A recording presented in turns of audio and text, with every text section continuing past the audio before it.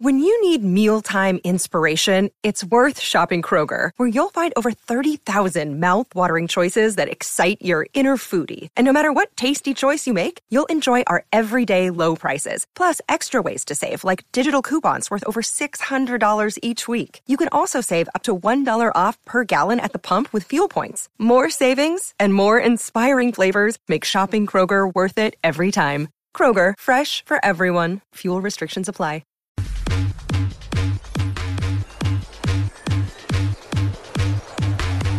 Coffee and Cream on Hail Varsity Radio with Andrew Rogers and Damon Benning. Chris Holtman keeps him on the floor. Great pass and a slam by Reese. Oh, that was a jump ball. And look at this! It turns into a block para. You've seen so often, and credit Ohio State and credit Felix Akbara for that. Carey, meanwhile, gets a wide open look. He got fouled and count the bucket. So that is what Maryland needed. Carey provides it a chance at a 4-point play. That's a huge shot by Don Carey. And with 9.6 left, no whistle. And Miller's got it at the other end. Exclamation point for TCU.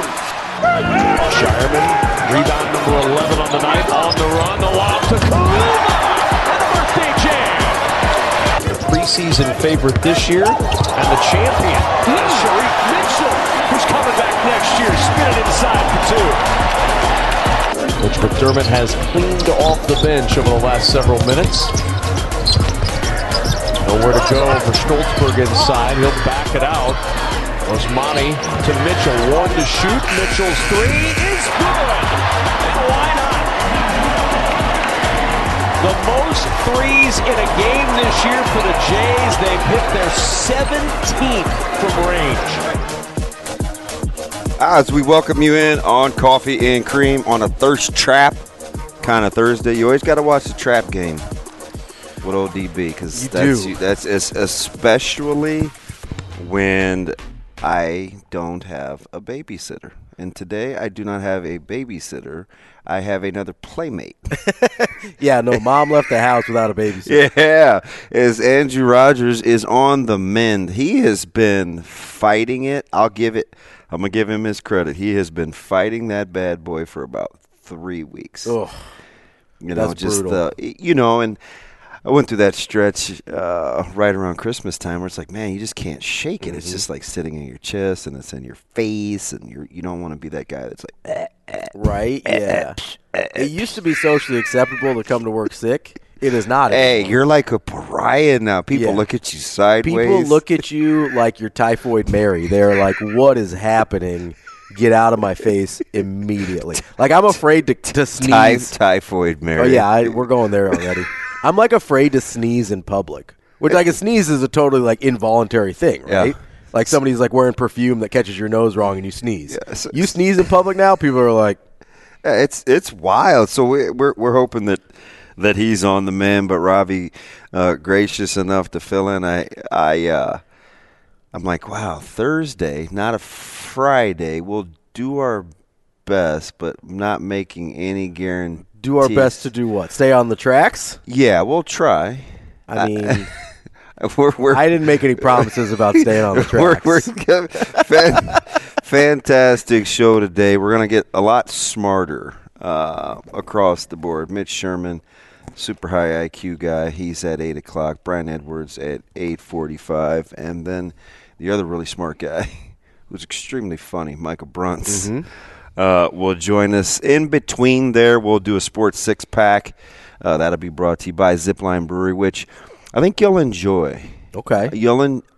There's some questions in there. Shane, we may have to do that one at the 9:30 hour because see if we can get the old hamsters warmed up. Okay. In Ravi's head, like just to make sure that we can get a good. Well, I got to make sure my coffee's done by the time we get to the six-pack. Yeah. So you brought some toys today with you. You have some things to play with. What's in the old coffee, which should have been from the Beanery, which is the official coffee of Coffee and Cream in the Morning. I got to stay on brand. That's my bad. I won't say where it's from. What kind of coffee is that? So it is a venti iced blonde latte It's a lot of fancy almond stuff. milk. Venti, is that just code for large? Venti is 20, so 20 ounces.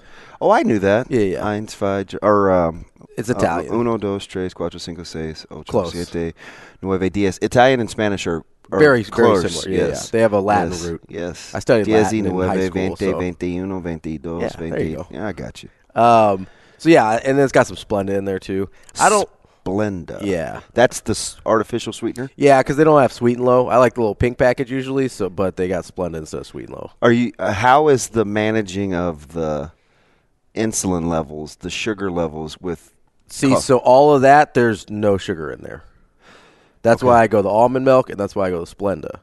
So we don't have to worry about the sugar. Substitute, and your body would know the difference right away. Immediate. Honestly, whether it's like a diet soda versus regular soda or like artificial sweetener versus regular sweetener, I get like the first sip, I get like an instant nauseous feeling.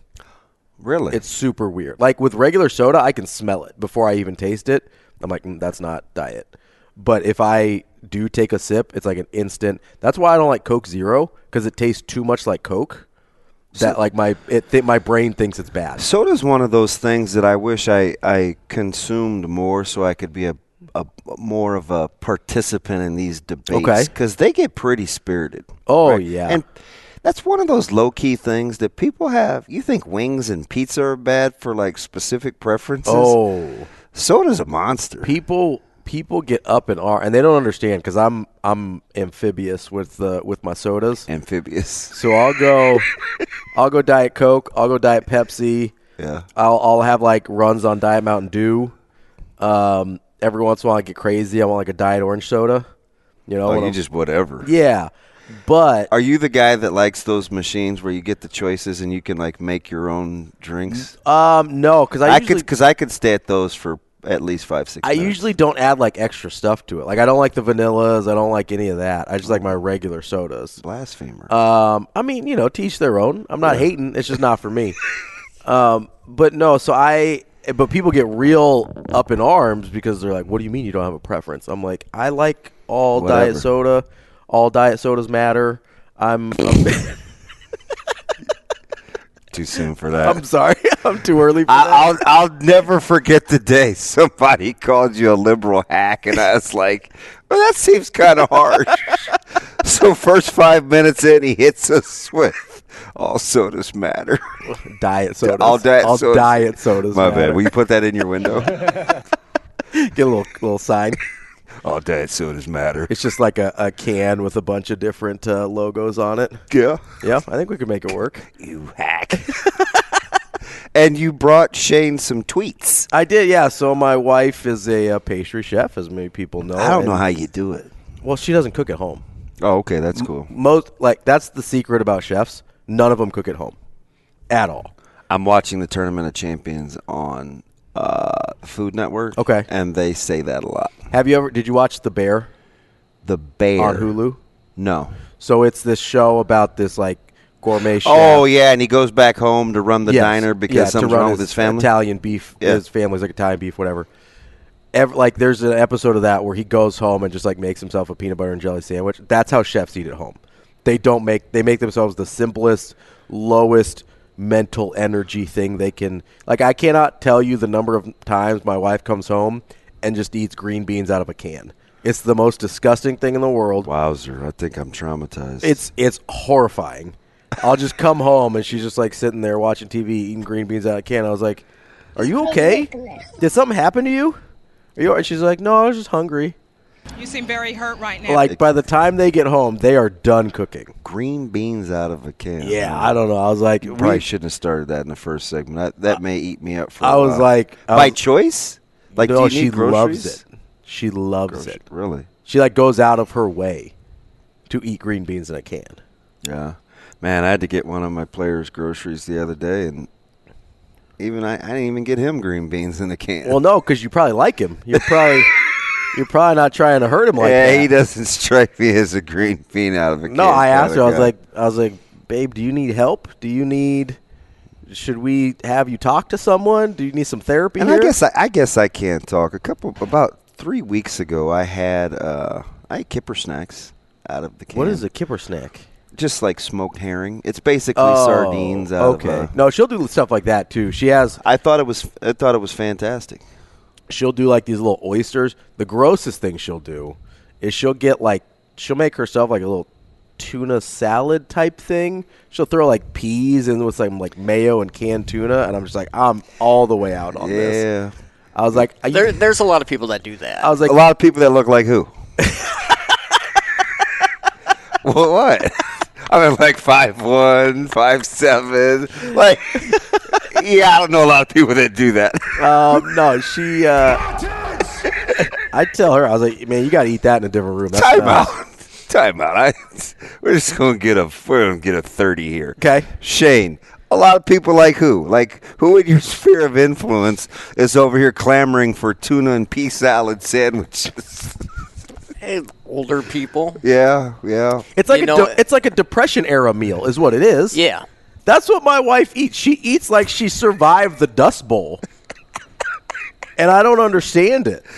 Hey, this is Robbie Lula for All Taste Buds Don't Matter.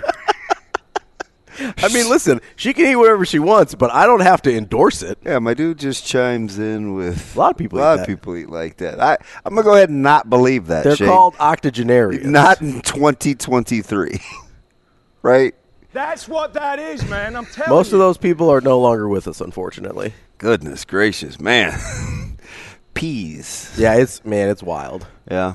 I'm like, I need you to eat that in a different room. I'm getting some vapors over here. Same type of people that make like goulash and stuff, Shane. Now goulash isn't bad. You can make a good goulash. It sounds bad. It's a bad name. It needs better branding. You mean like a couple of spin-offs of goulash. You don't mean like actual goulash in its original form. No, but it's like called a goulash still. Like there's certain styles of, you know what I'm saying? Yeah. And I'll be honest, I can't even tell you what a goulash is. I just know that I've seen it at like. And listen, I'm not here to thumb my nose up at historically traditional foods for some folks, because I saw a mean smoked meatloaf the other day on Twitter, and I wouldn't go near meatloaf. See, I'm not a meatloaf guy. I can't do meatloaf. Pole. I just can't. It's a hard no for me on meatloaf. He sliced it diagonal, and they put it across this. I believe it was a focaccia bun, and it had. Why do you need a bun for meatloaf? There's already bread in there. Because it was a sandwich. Meatloaf sandwich? That's just like bread and bread and bread. He didn't put the lid. He didn't put the top on it. Oh, so it was like open. And had some of this drizzle, and he made it look appealing. Yeah, I don't do meatloaf. That's a no for me. Yeah, hard. Just immediately no. Hard no for me as well. Can't do it. Yeah, so hopefully that's not a microcosm of how this thing goes, but there'll be a lot of random sidebar conversations. Meatloaf isn't that bad. Because we didn't even get to what the cookie... Shane. Oh, yeah, we didn't get to You're picking up where you left off yesterday on Monday. Do you just want to stay in the doghouse, or or are we going to be cool?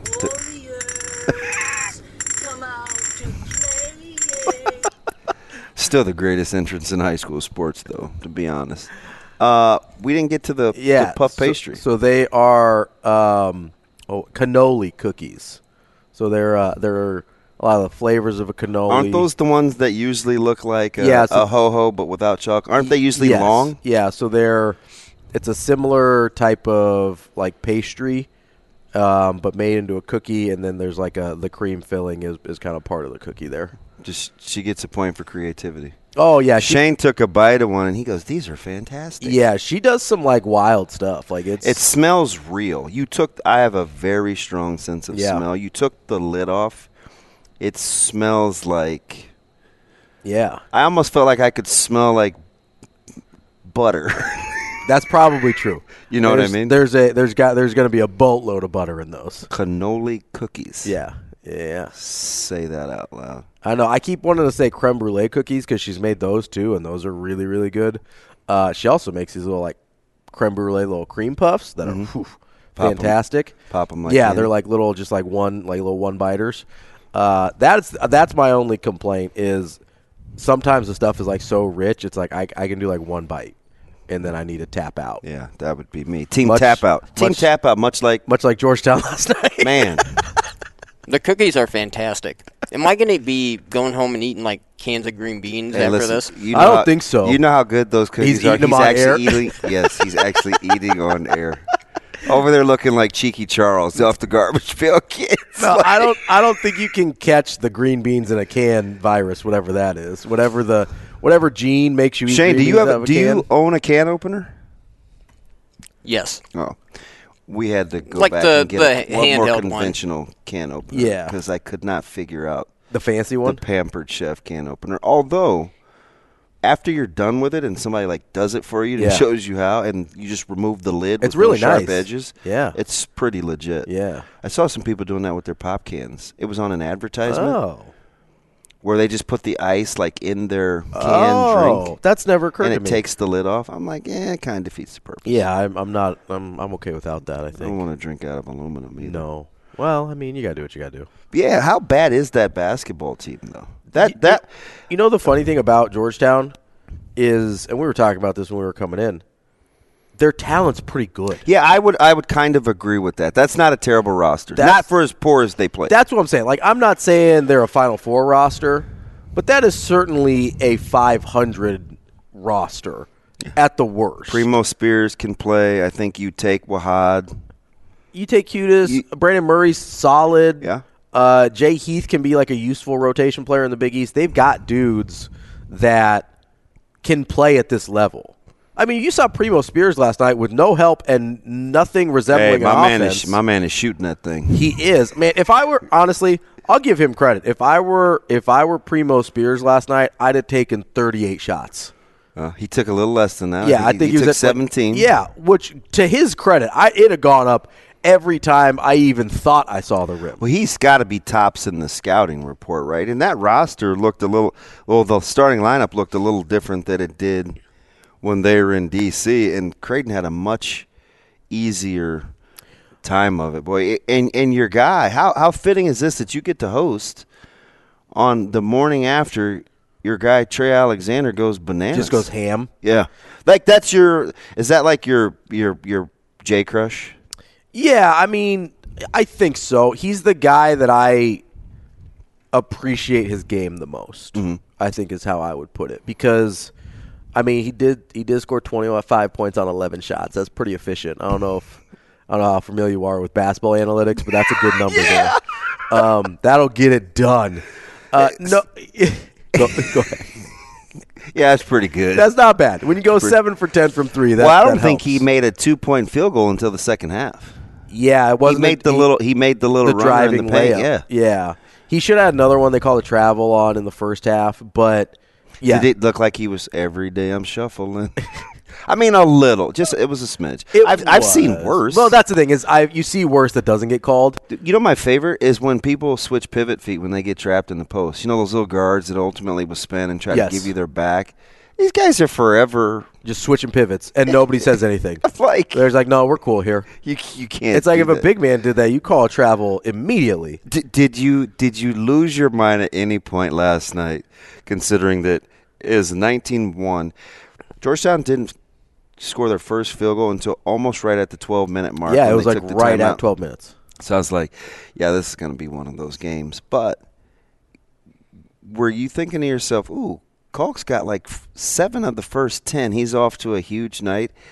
Because you look at his stat line when it was over, he still was the same. It looked like game. Wash, rinse, repeat. Every he got off to game. the fantastic start. Still only 5 of 8. Mm-hmm. He did get to the free throw line a few times, so that helps out in terms of shot a 3. He did shoot a 3. The fans were begging him to shoot a 3. Yeah. Well, he shoots 25% on the year, which isn't horrible. I mean, it's for a big. It's like one of those pitchers. But he's no Dixon. Too soon. Hashtag too soon. You still mad? I'm not mad. I was just. How about them maybe not even being in the tournament though? Nova? Yeah. Oh, I don't think they are in the tournament. Well, they're going to. They have to win the Big East to make the tournament. Yeah, we may try to throw that in our 6-pack. We got some questions later on in our 6-pack brought to you by Zipline Brewery. I would not be surprised if they win the Big East tournament. I wouldn't at all. Nova? Yeah. Huh. They're playing good basketball right now, and when they're healthy, they're as good as anybody in the league. Yeah. I don't think that's shocking. What I did find shocking was how quickly Georgetown rolled over last night. So I was sitting directly behind the Georgetown bench, like 2 rows. Like it was the Georgetown bench. Well, I know people. I was the Georgetown bench. It was their traveling party, and then it was me. Yeah. And so I could see every body language. Did people confuse you as a student that traveled over from Georgetown? They in the did D.C. area? They did not. Have you seen the bulk of their student population? I have, yeah. Don't be offended. Well, I'm going to pretend like we're still friends, DB. For the sake of the show, we got. Hey, man, all sodas matter. All diet sodas matter. No, it was. I can't believe I said that, but oh well. I can't. First, there's a couple things I took away. I can't believe how little coaching that Patrick Ewing does. They were all the way checked out. They were down 19-0, and he didn't yell. Had they once. gone to the foul line yet? Because they were getting ready to get one. Yes, which honestly, the 19-1 is actually more embarrassing than 19-0. Low key. It's like, yeah, we got fouled. We couldn't even do that right. Man. Like the 19-1, I was like, that's more embarrassing. That's bad. So at what point did you worry on whether people would stick around for senior night? Oh, they didn't. Oh, how could you? You're getting drubbed. So the main entertainment was going to be, could you touch Ben Franklin? Yeah. I wanted two things. I was in the second half, and I'm like, I want them to win by 40, which they did. Thank you, Sam Osmani, for that last three. Appreciate you. And then I wanted 100, where Ben Stolzberg missing that second free throw kind of hosed me on the 100, but I did get my 40 burger. You mad at Gentle Ben? I mean, I'm not thrilled, if I'm being honest. But so – I know we're kind of joking, and it was a weird – I think only half the teams – there were maybe 9 or 10 top 25 games last night, and only the higher-ranked team won in half the game. So it was a weird night of – It was. I mean, Alabama comes back from 17 down. That was a weird – everything that happened. What is Ohio State doing? All of a sudden, they look like a good basketball team, and Maryland was moving in the right direction. Yeah. Maryland had been playing good ball, and then all of a sudden – last night happens. Who did we have this kind? Maybe it was off air, like over text or phone or something. But maybe people forget we do talk sometimes. Georgetown's a good job, right? Yes. Well, I think so. Georgetown's a good job. So here's my only hesitation there. I don't know what their infrastructure looks like in the athletic department. I was really confident that Nebraska was a good job because I know what their infrastructure looks like for football. Yeah. I think it's an okay basketball job too, but it's a football school, obviously. But I know, okay, the NIL's in line, the resources are there, the facilities are there, the fan support's there. All of it's in place to be good. So I was really confident about that. I don't know about some of those things with Georgetown. I don't know if they've got the NIL part lined up to compete in college basketball the way they need to now. I don't know what their facilities look like. I don't know. I mean, we've seen the fan base dwindle quite a bit because of how bad they've been. They lost 20-some-odd straight in conference. Yeah, it's hard to ask people to pay money to come out and see that. Mm-hmm. So I don't know. If they become competent again, do they come right back? So that's the part I don't know. On the surface, yes, they're borderline blue blood, right? They are a. It seems I've got into this discussion with Drew Down. It seems like a top 15 job. It should be. If some of those things aren't in place, it probably drops down a little bit. But you're talking about the difference between a top 10 job and a top 40 job. It's still a good job. We'll get into that. We'll touch on a little more college hoops. Wild night. Get into a little high school girls state finals going on down at PBA. Spent entirely too much time there yesterday. This is the H&H Chevrolet Studios. That's Ravi Lula. I'm ODB. This is Coffee and Cream. Back in a few. Another day is here, and you're ready for it. What to wear? Check. Breakfast, lunch, and dinner? Check. Planning for what's next and how to save for it? That's where Bank of America can help. For your financial to-dos, Bank of America has experts ready to help get you closer to your goals. Get started at one of our local financial centers or 24/7 in our mobile banking app. Find a location near you at bankofamerica.com/talktous. What would you like the power to do? Mobile banking requires downloading the app and is only available for select devices. Message and data rates may apply. Bank of America NA, member FDIC.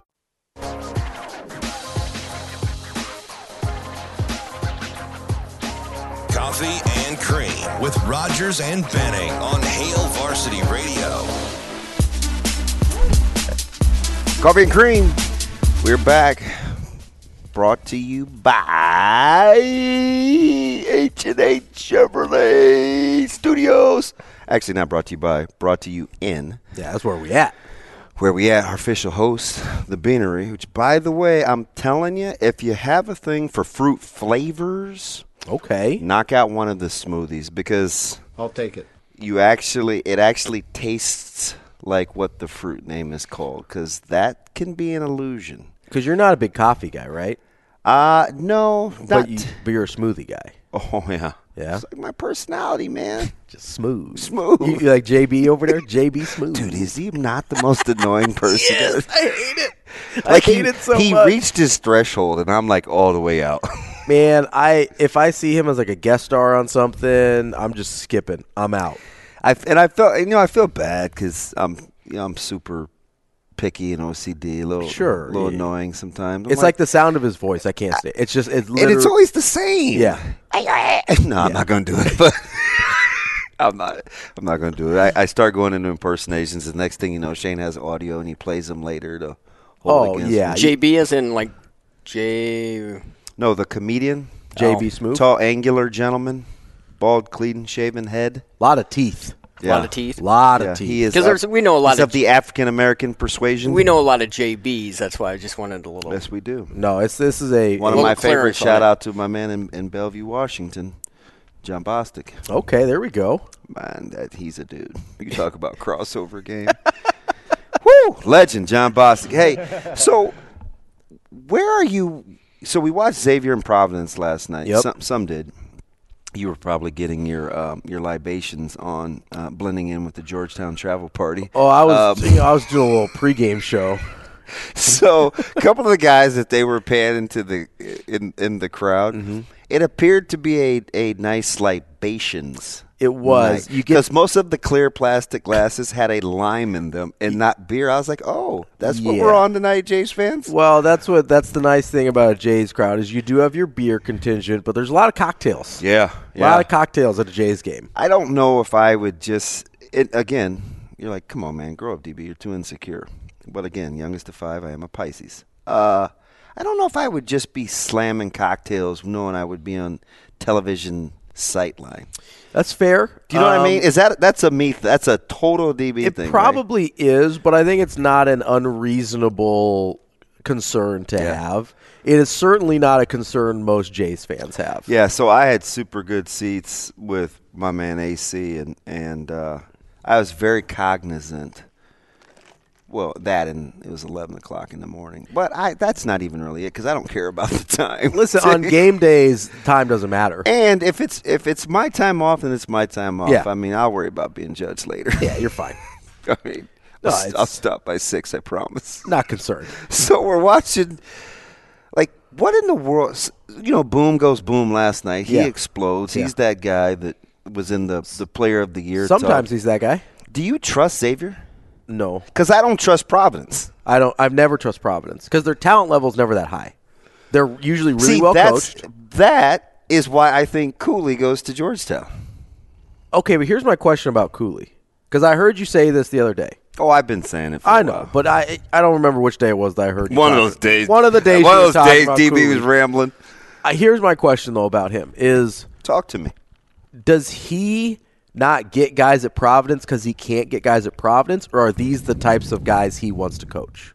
Because that matters. I'd have to ask Ed. It's a fantastic question. Because we had that issue. Great question. You kind of saw it a little bit with Dana Altman, right, when he was about to leave. And do you know where that? So I'll let you get back to this. Okay. Do you know why he gets criticized for that, or why he gets that? It's not even a criticism yet because I don't think you were going there. It's what he tried to do late in his career. So then we automatically went back to guys that he typically coaches. If we wouldn't have went through the P. Allen Stinnett stuff and all of that. Listen, I'm a P. Allen stan. I love P. Allen. Do you know what I mean? Like I think we looked at those last couple of years and we're like, oh, he tried to be something he's not. But I just think some of those guys, it just wasn't a great fit all the time. Right. Doesn't mean that he's just – I mean, he's looking for Jimmy Chitwood. Sure. what my point Although was, Chitwood had game. He did. He could shoot it. I like a shooter. You know me. Shooter gonna shoot. There was a ball that almost came into our hands, and I was like, boys, if I catch this thing, it's going up. Never saw a jumper I want to see what a jump shot looks like on a guy that has about a 51-inch wingspan. Like, what does that look like? It's a little more short than it used to be. The stroke is a little shorter since I bulked up a little bit. Hey, so like if you're at combines, which we may get into, and they're like, no, hey. So my arms are pretty long for my height. It's just that, the shoulders restrict movement a little bit. Yeah. You don't have the range of motion I used to. You have some Spaldings for shoulder joints. So maybe Dana Altman's not a good example. Jay Wright's a good example. Okay. Because Jay Wright was bringing in the guys that were good for Jay Wright. They made it to a Final Four. He all of a sudden had access to better players. They weren't very good with him. Then he went back to coaching the type of guys he wanted to coach. And then, are you talking about like going from like a Brunson to a Quinterly? No, I'm talking about going from like the Kyle Lowry team to the dead years to like the first Archie Diacono. By the way, how is the youngest the worst? He's so bad. Him and Armstrong, they have the worst. That's my biggest concern about Villanova. Their point guard plays atrocious.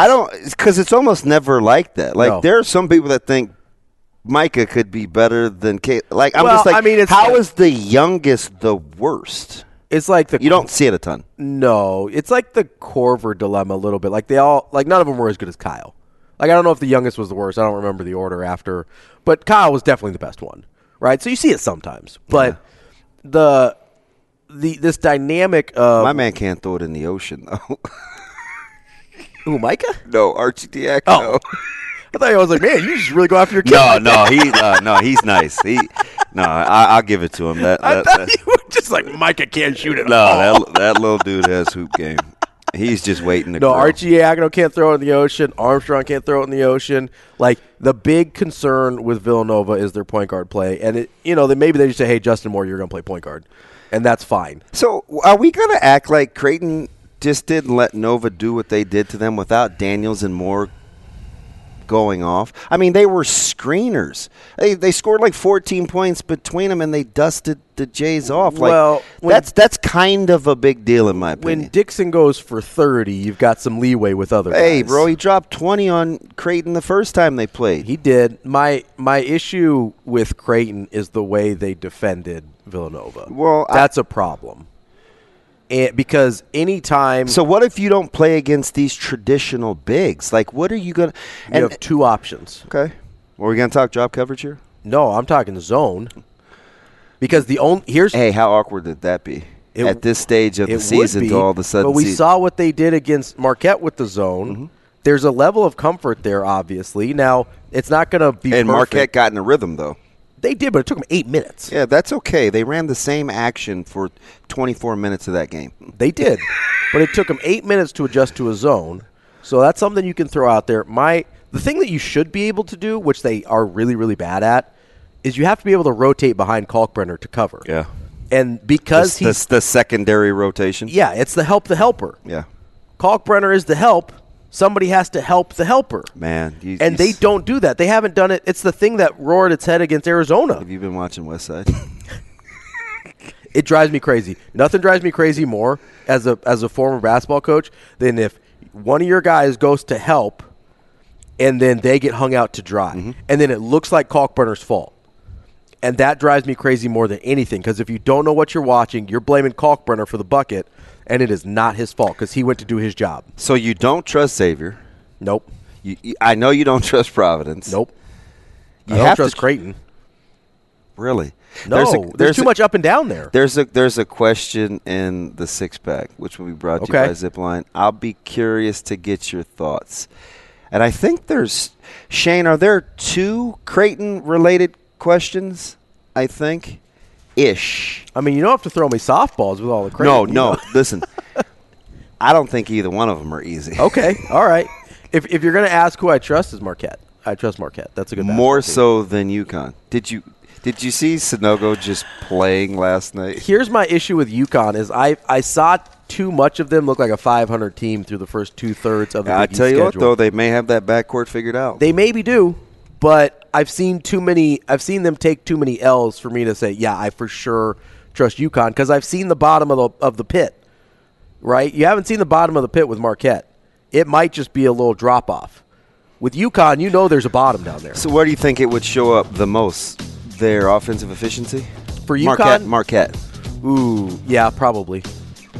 For UConn, it's definitely their offense that will bite them. They defy the odds, though, because they make so many two-pointers. They do, but that's where the analytics catch up with you, or can. Yeah. They can. Well, you know what? Hold that thought. Actually, I kind of want to transition. I got to dabble in the NFL before we get Mitch Sherman, because I need to get your thoughts on some quarterback stuff. That's Ravi Lua. We're back after this.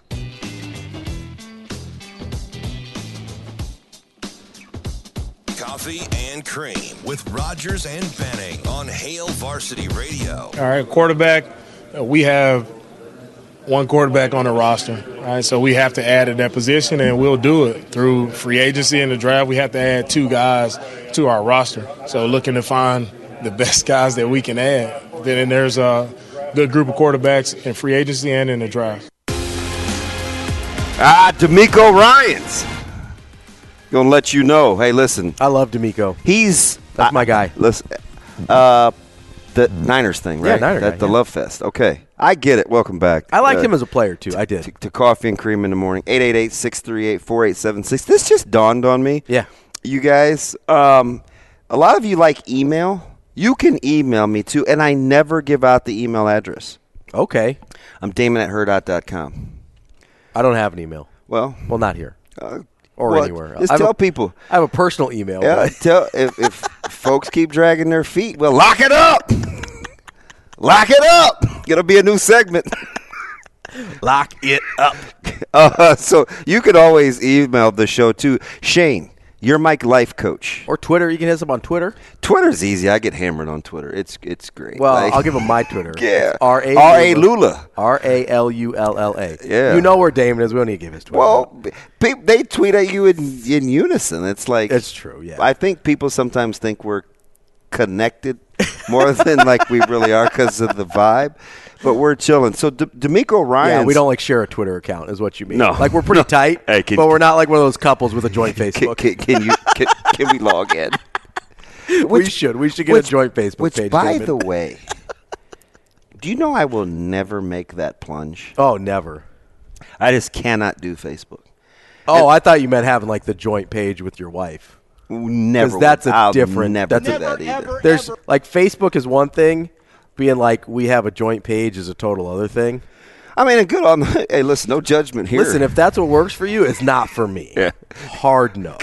You can't be representing me eating green beans out of a can, lady. No, but you're like, that's gonna stick with me. But not near as traumatizing as Shane saying he's on the tuna and pea game. A lot of people eat that. A lot of people. That's totally on you. So DeMeco Ryans, I thought, had it right. Even right after he was announced as the Texans' new coach, my man was like, hey, listen, the quarterback position is just one spot. We need to make sure that all our spots on our roster are good enough to support quarterback play. And I'm like, spoken like a guy that's watched 3.5 different quarterbacks of his last team be functional and win games. Yeah, even your knockoffs of the knockoffs in the last 4 years in San Francisco have been functional. Yeah, I mean more than functional, right? Like, there's so DeMeco Ryans comes from the school of build around the quarterback. Well, so I think the thing that people make a mistake with quarterbacks isn't overemphasizing their importance, because they are that important, right? I mean, if you've got Patrick Mahomes or Joe Burrow or one of those dudes, By the way, why was there another Joe Burrow article the other day? Dude, because people can't help themselves. Dude, I'm like, it's do like we not know the story? It's late February, early March. People are like, hey, I wonder if we can find anything new about how Joe Burrow didn't come to Nebraska. I'm like, It's like, guys, flip on. I need you guys to be a little more creative with your content. Man. So, did you shed a tear? Like, when D'Amico left, or you knew it was inevitable? I knew it was inevitable. I was hoping he had a better landing spot than Houston. I know that he likes Houston because of his playing days and that kind of thing.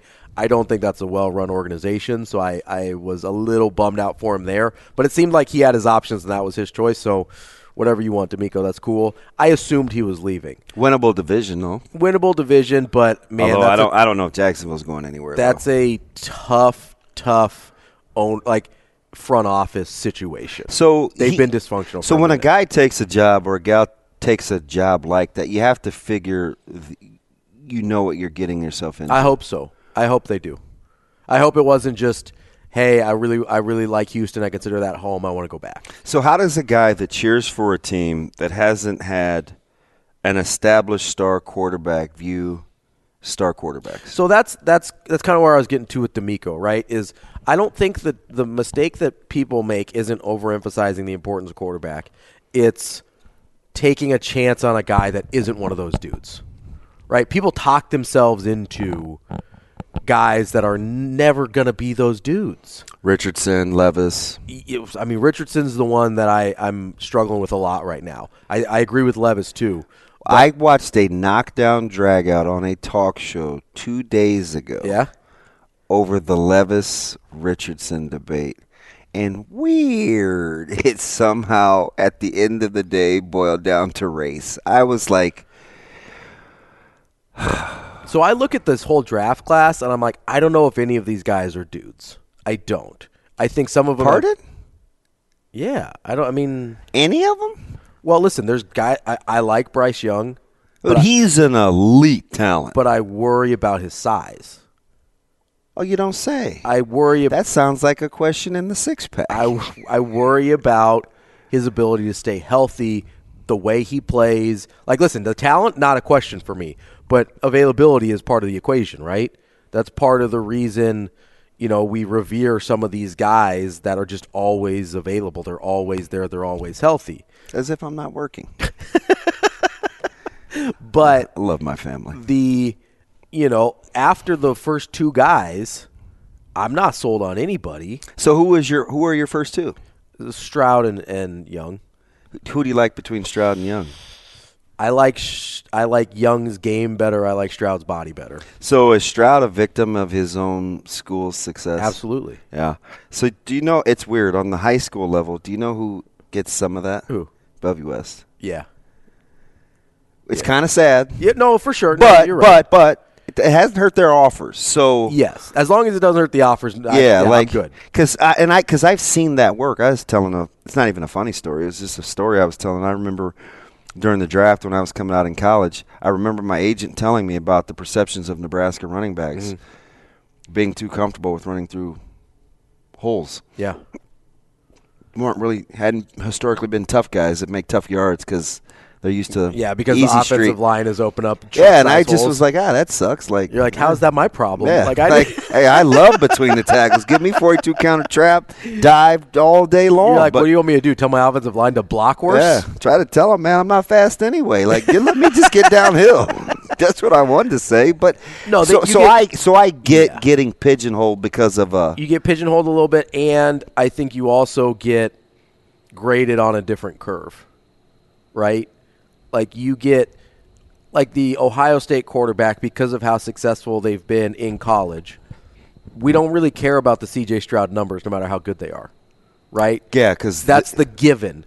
I mean, he looked pretty good against that Georgia team. He did. And he ran the ball. He's about the only guy that did all year looked like a dude against Georgia. I don't know if you know this, though, but if Marvin Harrison Jr. doesn't get hurt, oh, my gosh, it's like – have you guys never played anything before? Like, that stuff happens. It does happen. It's like Alabama last year was down like their third and fourth wide receivers. Like, yeah, they probably won last year, but they didn't. So here we are. So you're not on a draft class and this in 2023, which could have as many as 5 quarterbacks.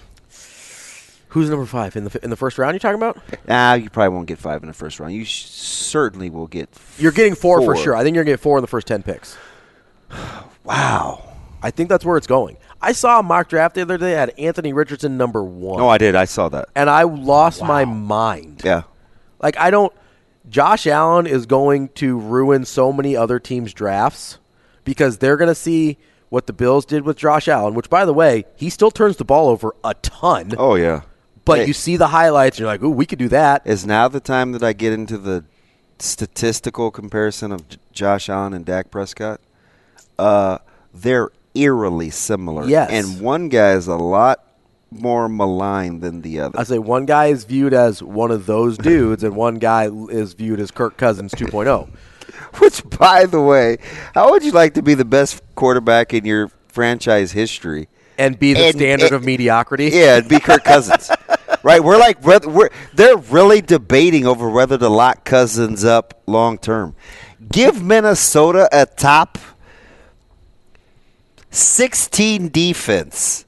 Yeah. And that team looks a heck of a lot different. Probably. But there's this stigma of Kirk Cousins you just can't get over. No, you see, you're going to get me to get all sorts of worked up. I'm a constant defender of Kirk Cousins. We're going on some years now. Yeah. I can't. I love the low-hanging fruit. Oh man, what time are they playing the game? Sure. Yeah. No, I mean he's a pretty good NFL quarterback. I'm like, listen, man, the dude is top halves in the league. Oh, and easy. Then some. He's probably top third in the league. And you guys are whining about get some stops. He's probably top third quarterbacks in the league. Oh, I love it too. It's a couple years. Last year, and this was before Jefferson's record-breaking year. It was. Well, what if he didn't have Justin Jefferson? Oh, really? I mean, he didn't have Justin Jefferson in Washington. He didn't have Justin Jefferson for a lot of the time in Minnesota. He's proved himself to be a pretty good NFL quarterback. Were we watching Josh Allen with that little stretch where he was getting adjusted to being without Diggs? Or Kyler Murray without D-Hop? Kyler Murray anytime, basically. I mean, what do you have against little quarterbacks? It's not anything against him. I don't have a problem with Kyler Murray because of his size. I just don't like Kyler Murray. I don't know how good he is. Kyler really Murray. Talented. I just don't know. I don't know how good you are going to be if he's your quarterback. Kyler Murray got a big deal. He did get a big deal. Kyler Murray apparently made the right decision between baseball and football. I would have been a little uncomfy. No, Shane. Tell Doc it was a big deal. It was and a big deal. By the way, deal. how you selfish? You're going to tell me no. Do you watch Doc Sadler on Twitter? I do not. No. Dude, is he pretty funny? Doc Sadler is like Ed Foley on steroids. Just old guy who doesn't care. Constantly eating good meals, yucking it up. The people love him. Doc is wild. He's living his best life? Yes, he is. Take a quick break. We're going to get Mitch Sherman next, which the show's going to get a whole lot smarter. So if you were waiting for some guys to up the IQ content, don't turn that dial. Mitch Sherman up next.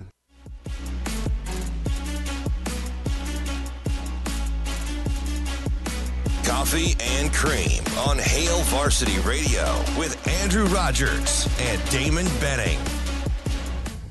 Welcome back. Coffee and Cream going up on a thirst trap kind of Thursday live from the H&H studio. My main man, Ravi Lula, filling in for Andrew Rogers. 8 o'clock, straight up.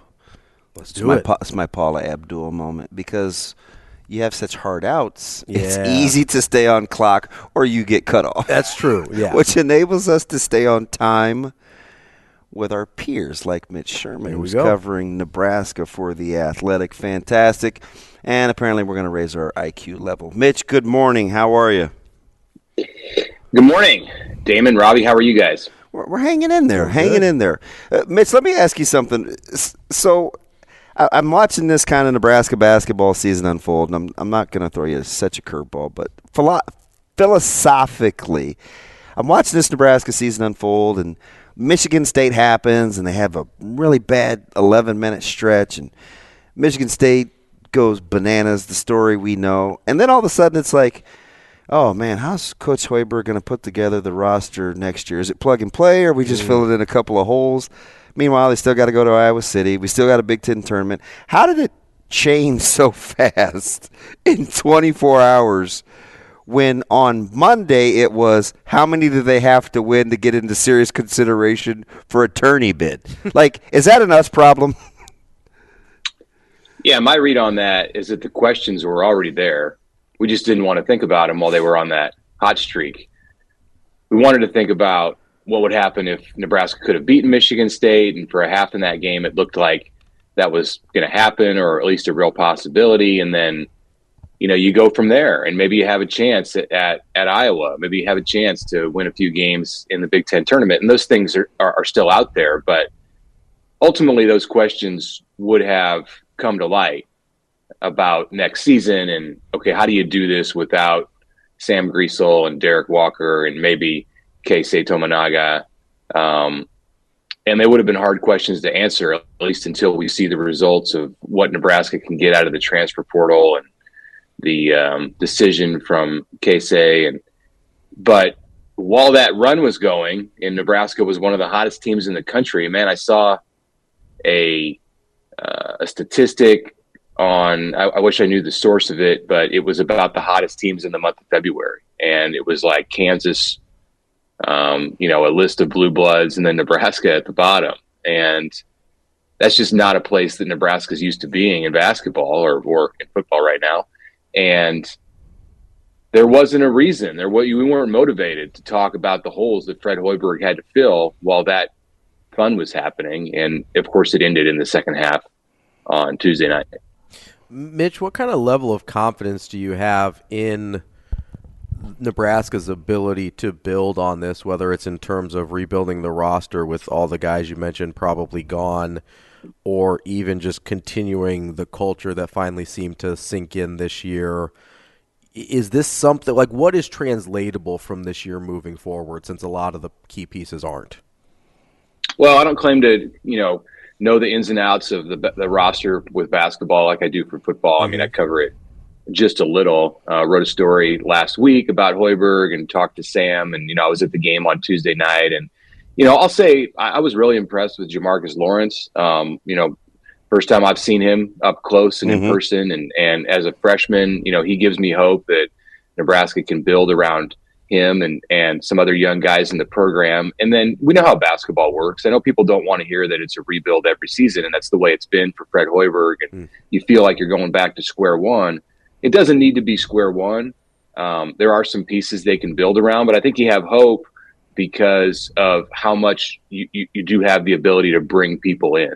And, while Dylan Raiola was getting all the attention at PBA last weekend, there was a basketball recruit who was, nearly as heralded as Raiola in his own sport, a 7'2" prospect. And maybe Nebraska doesn't get him. I don't know what's going on with John Bowl and his recruitment, because I haven't written about that. But just the fact that they're in on guys like that gives me some confidence that Fred is going to be able to restock this roster, whether it's through retaining players, the transfer portal or recruiting. So I think there is hope. He does know how to build a roster. That's never really been the question with Fred Hoiberg. He can build a roster. It's putting a team together that plays like this one showed us at times this year. Mitch, let me ask you something. With, volleyball, Coach Cook's seen the influx of having some transfers and have Nebraska be a destination spot. He's also had some players leave Nebraska because of the competitive environment and find another destination spot. Real bold, not afraid to carry 40 and let the competition sort it out. Nebraska basketball kind of plugging and playing, rebuilding on the fly like college basketball does. Football, 40 new faces. That's over almost 80 in the past two off seasons of the previous staff combined with Coach Rule. Is Nebraska have they gone from the model of consistency to better figure out how to play the game? It sort of looks that way right now, but, I don't think that's the goal. I don't think Trev Alberts wants his programs to be a place where, you're just bringing in mercenaries to run things. There's a balance that you have to strike there. And certainly John Cook, like with everything else that he does with his volleyball program, he's shown how that can work. Still, the heart and soul of his program, the core of his program, are the players that he's recruited out of high school. And you see that now with the team that that he had this year, and he brings in a transfer from Florida, I believe, Merritt Beeson, this offseason to fill a hole that Nebraska had. Nebraska lost a key player. in Whitney Lonstein, and so there you go. You find a replacement. That's I think what the hope is, the vision is for football and basketball is to use the portal in the way that John Cook has done it. And he's brought in some outstanding players. He's embraced transfer culture in college sports, and Nebraska's lost some players. That's the way it's going to be. But no, you don't want it all, of course. I mean, that's I think fairly obvious. You don't want it all to come out of the portal. Sometimes it seems that way in basketball more than any sport, but it's getting that way in football. But you need to have that base of your roster, the core, coming from your own recruiting efforts. It's interesting to look at the combine, the NFL combine, which is just getting started now with the player workouts in Indy. And a year ago, Nebraska had 4 guys at the combine. They were all recruited to the school out of high school, 2 by Riley and 2 by Frost. And this year, and this is just a one-off. I don't expect that it's going to be this way. But all 3 of the guys who were there came via the portal. And there's nobody at the combine for Nebraska this year who was recruited to Lincoln by a Nebraska coach out of high school. And you can argue that maybe Garrett Nelson should be there, but I saw a list from some NFL personnel people who had the top 15 or 20 combine snubs, and he wasn't on it. So maybe he should have been on that list. I think he can be an NFL player, and I'd be curious what you think, Damon. But the fact is, the 3 guys who were there, Travis Vokalek, O'Shawn Mathis, and Trey Palmer, they all came to Nebraska via the portal. Real quick, and because I know you want to talk to everybody once, Mitch. I'll just say this, Mitch. I wish Garrett Nelson had the opportunity to reconsider, and I know hindsight is 20/20, and he may have some unique situations, whether it was an agent, not agent. I'm not sure how he kind of left it with Nebraska in terms of coming back, but that's just one of those things, Mitch, where it sometimes you get in that I'm going to strike while the iron's hot. I kind of got a high commodity versus, man, I trust you even though I don't know you. Can you help next level me? And for Garrett Nelson, I kind of think now he feels a little bit stuck. Mm-hmm. Yeah, it's tough. I mean, I don't know. I see it both ways. I understand. Right. If he was thinking that, hey, I've been a college player for 4 years, this COVID thing gave me an extra year. That doesn't necessarily mean I should be older when I make a shot at the NFL. And I don't know what a year would have done. Maybe in Tony White's defense, you could have found a spot where you could really feature him and he would open eyes. But it's hard for me to believe that a year later, when he was, what is he now, 23? If he's 24, is he then going to get an invite to the combine a year from now? I think he'd have probably been back in a similar situation with just more miles on his body. That's why we asked the questions to get a little smarter. Mitch, I don't know. You know that better than me. No, I see, but you know what? I didn't ask it like that. I didn't think of it like that. It's like, okay, let's say super myopic, best case scenario, he does come back. Okay, does 23 make a big difference from 24? Well, then some people think he's too old. Like, at no point until you just said that did I think like that. Mm-hmm. I think he looked at what happened with JoJo last year, and JoJo got an invite to the combine at I believe 24. He was 24 at the time of the draft, but then he didn't get drafted. Yeah. I mean, if you get invited to the combine and you don't get drafted, it doesn't matter. So and great, great for him. He got an opportunity and he made the most of it. He's in the NFL, but he had to go the hard route, and I think part of that was because of the injury history and also his age. Mitch, you had a mailbag on Friday. You tackled some questions about Dylan Raiola. Yeah. One of is a guy we don't talk about very often, right? We talk a lot. It's your fault, Mitch. You're the one that got intimate. You were with the family. I mean, they let you in. That's rare. I'm glad for it to be my fault. It's adding a lot of spice to the off season, right? I mean, what else would we be talking about right now? We're more than 2 weeks from spring practice. Well, we were talking about Meatloaf earlier, so okay. Dylan Raiola is probably better. We talk a lot about the potential positive impact of a Dylan Raiola commitment.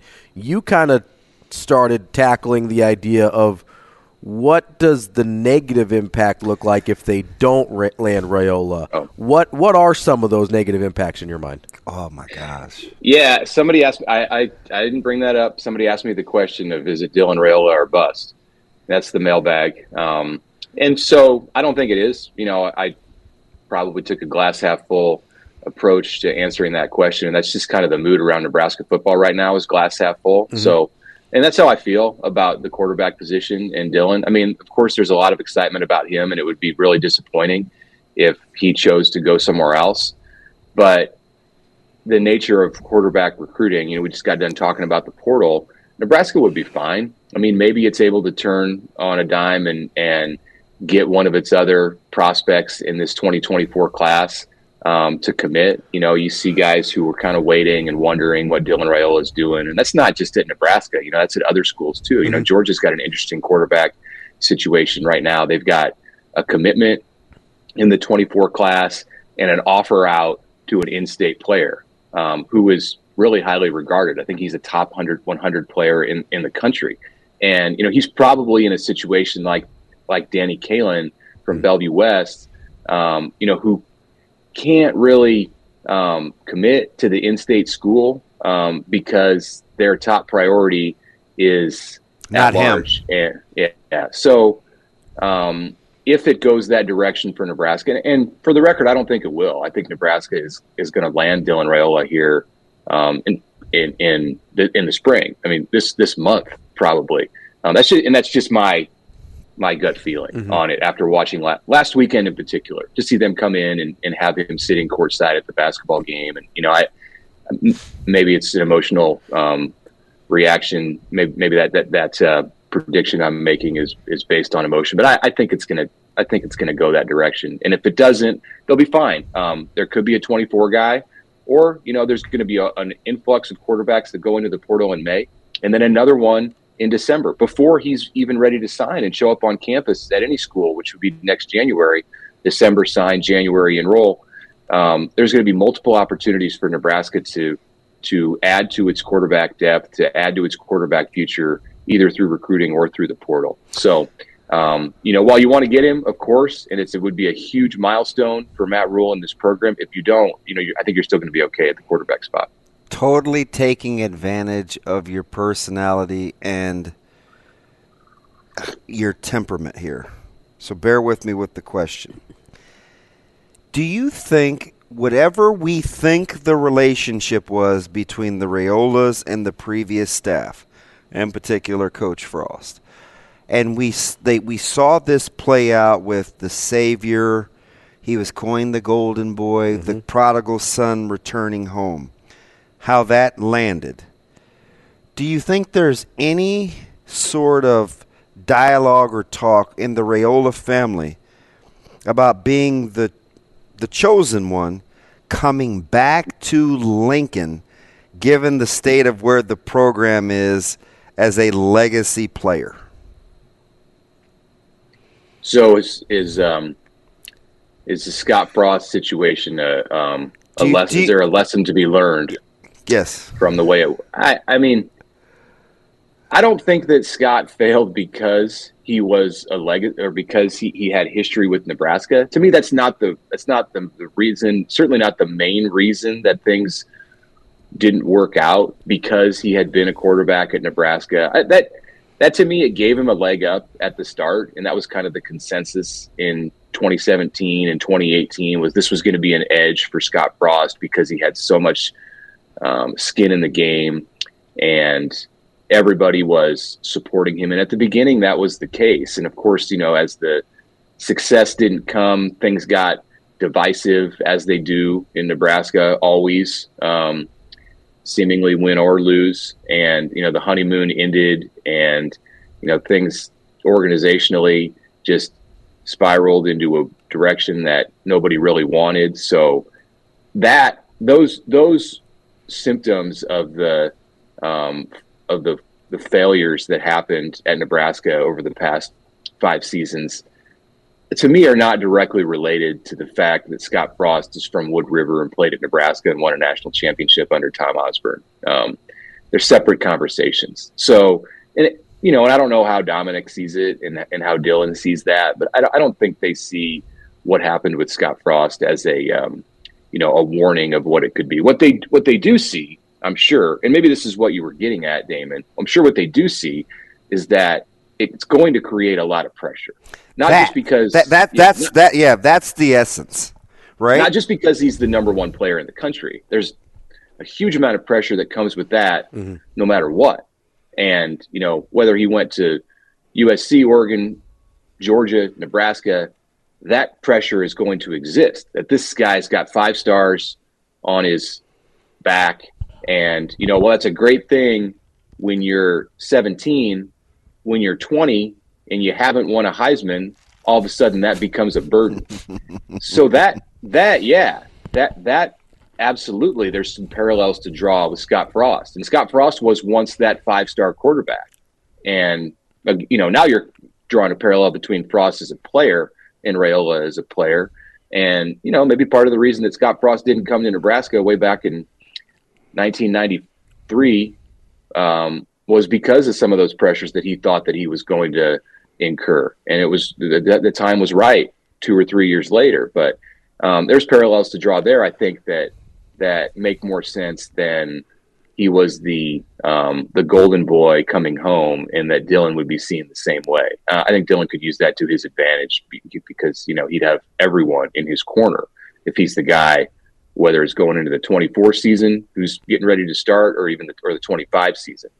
He's going to have more support, more people behind him, more people cheering him on, wanting him to win, feeling like he is one of them. Maybe than any quarterback who's played that spot since. I immediately think of Eric Crouch, but there haven't been many like Dylan. Like the situation that he would be in this program if he chooses that route. Yeah, it's funny you bring up EC. That's what you just described is the number one reason. And I typically don't fawn over guys that are that much younger than I am. But one of the reasons that I love Crouch, not only as a player but as a person, he weathered the storm.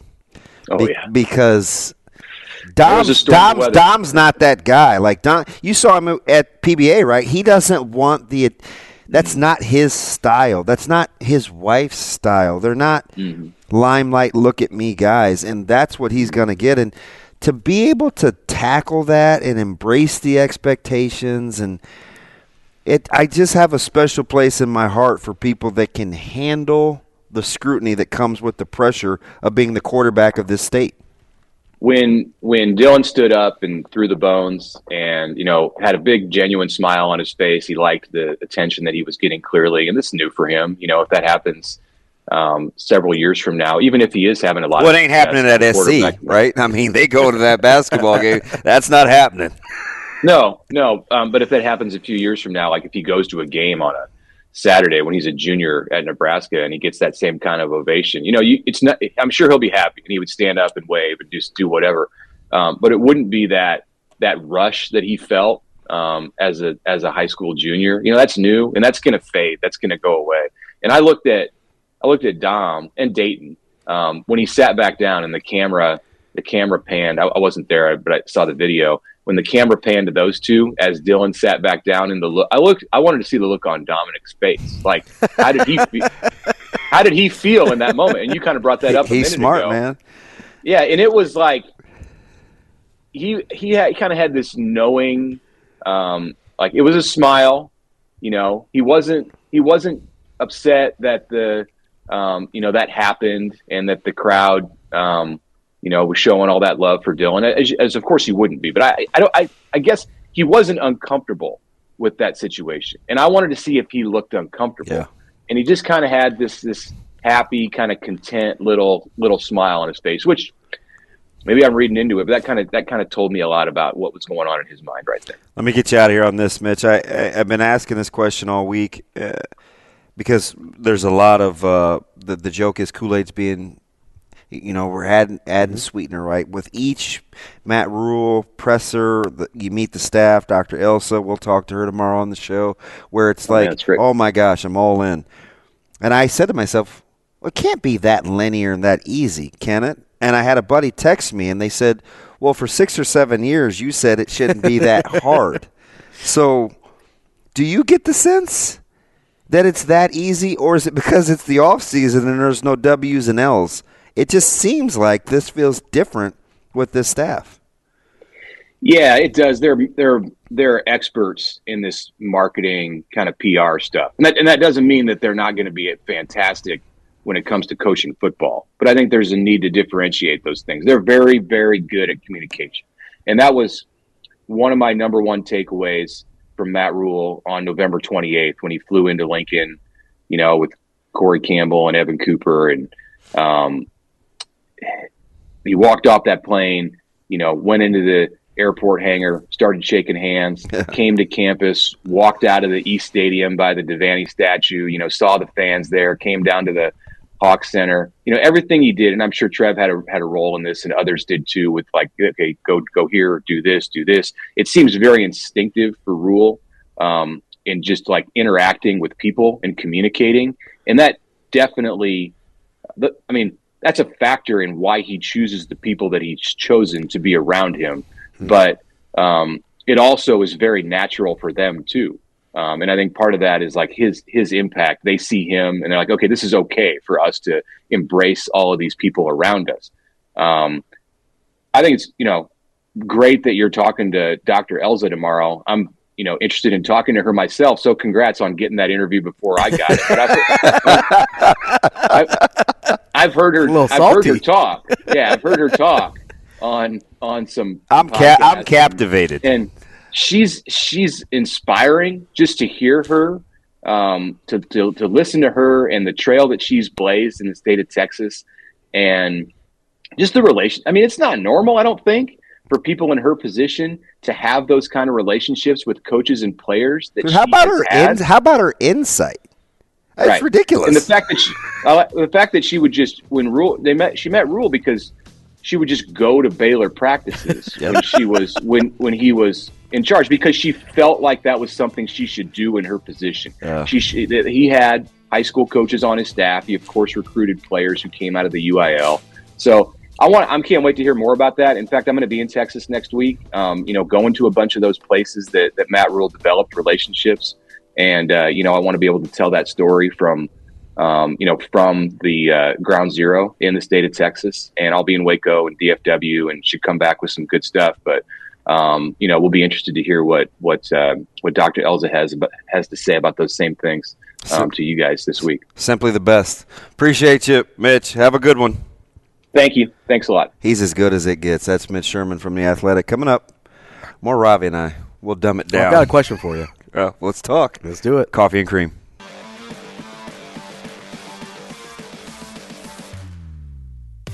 Coffee and Cream with Rogers and Benning on Hail Varsity Radio. Welcome back. Coffee and Cream. It's funny. I gotta plug this, but you folks know me, super authentic, no shame. What we talk about off air, in between breaks, that kind of stuff, a lot of times that's where the good stuff happens. Oh, yeah. So make sure you come out and have breakfast tomorrow. I've learned to be comfortable. It wasn't always my thing. I'm not a great sharer. Sure. Especially of people I don't know. You can be a little introverted. But I do like...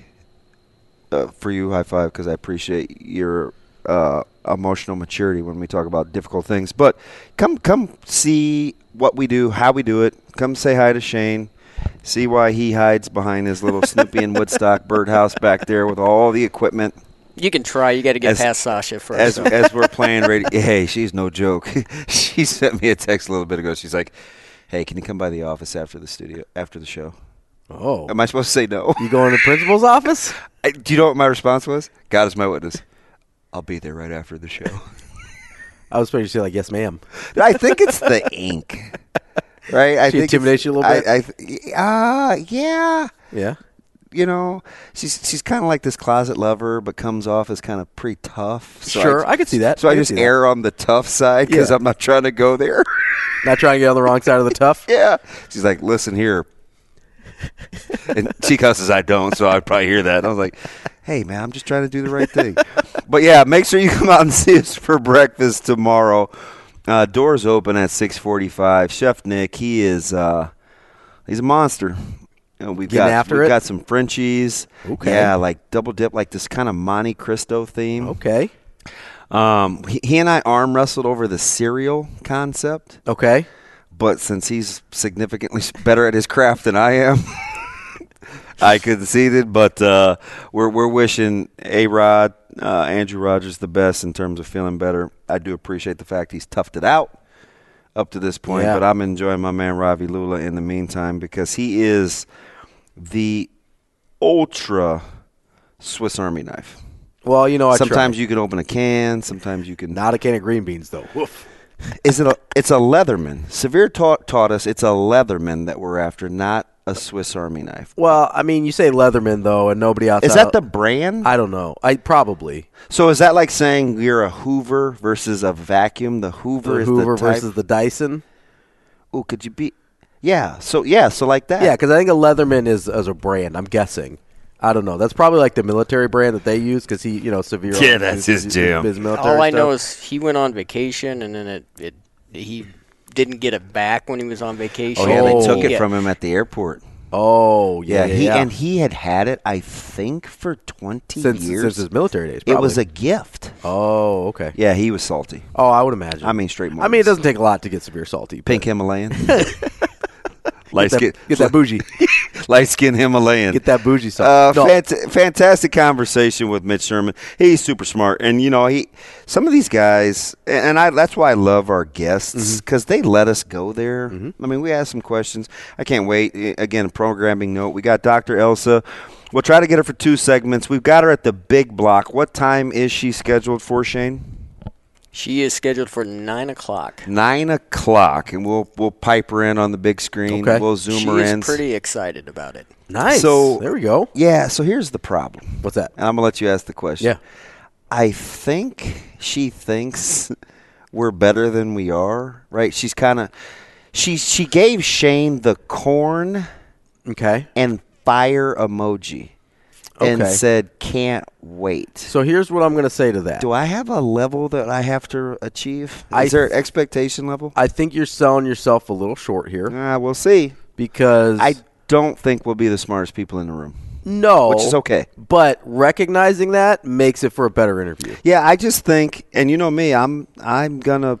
You want to learn. You want to learn from her, right? So what happened was I went back and I listened to, and it's not just because she's a coworker. I always tell Jessica Cootie, she has like this gift to kind of get people to open up during interviews because it's hard. Yeah. And she's really good at it. Especially people that do a lot of interviews. Right. Because they kind of have their canned answers. Yeah, and I don't even think it was a woman-to-woman thing. I think it was a professional to a professional. And they kind of found this sweet spot, and she had her for like 23, 24 minutes. And I was like, oh. Yeah. Oh, no look pass. Griesel to Casey. She's going to be so mad at you. I'm telling you, Shane, don't mess with her. Leave her alone. Well, we need to figure out a way to work her in. No, I told her. And you know what? We can get her on. We can get her on, like, whenever. Don't let the looks fool you. Shane will be like, yeah, what happened? I'll say she's nails. She's tough. Yes. Yeah. Very much so. So, like, I'm just listening, and I was like, you know what? We got to have it. Yeah. And there's a lot in there, so we'll have to sweet talk Shane and see if we can keep her for 2 segments. So what I think that you'll have going for you is, like, different styles bring out different answers from people, right? And so that's the advantage you have of whether you consider yourself a little bit more this environmental, more casual than kind of a formal sit-down interview is sometimes the environment itself allows for people to open up a little bit and say things that, like, I don't know, I say things that when I'm with you that I never don't anywhere else. So, I mean, that's part of it. And there's something to that. Yeah. There's something to that, I think. So, you know what I used to hear that a lot with? What's that? And you have kind of doubled down on that. Like, and I always tell people about Ravi, I was like, well, you have to be strong because your delivery it can be intimidating. And I'm just like, well, he's not a know-it-all. He doesn't think he knows. He talks to you in such a way where he's going to get you to believe that. Well, that's kind of the job too, right? Yeah. And I ask you in your chat groups, I was like, how do you just not bully nice guys like Padilla and Matt DeMarinis? Oh yeah. Well, I told you we had a knockdown drag out not that long ago over Ryan Nemhard. Yeah. And it wasn't. Do they want to kick you out of the chat group because you're the only mean guy? Oh no, I think they appreciate me, and they're more willing to be critical in private than they are in public, which I understand because their job is more. They do some opinion, but it's a lot more reporting than I do. Yeah. I'm an opinion guy. That's all I do. I don't report. Shocker. I'm not a journalist. Like I'm just out here like spitting takes, right? Yeah.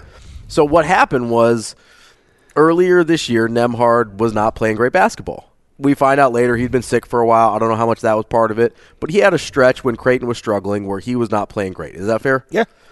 And I posited the idea that with the way the lineup worked, it might be worth exploring bringing him off the bench as kind of a Manu Ginobili type. Not that he wasn't one of your 5 best players, but that maybe he's more valuable anchoring a second unit that didn't have ball handlers and didn't have scorers because, this hasn't been a great scoring second unit for Creighton for most of the year. And so that was my argument. And obviously Nembhard started playing really well after that, and I look like an idiot. But during that stretch, I don't think it was an unreasonable question to ask. Yeah, I get it. What that turned into, and this is where we actually got mad, was your boy Padilla.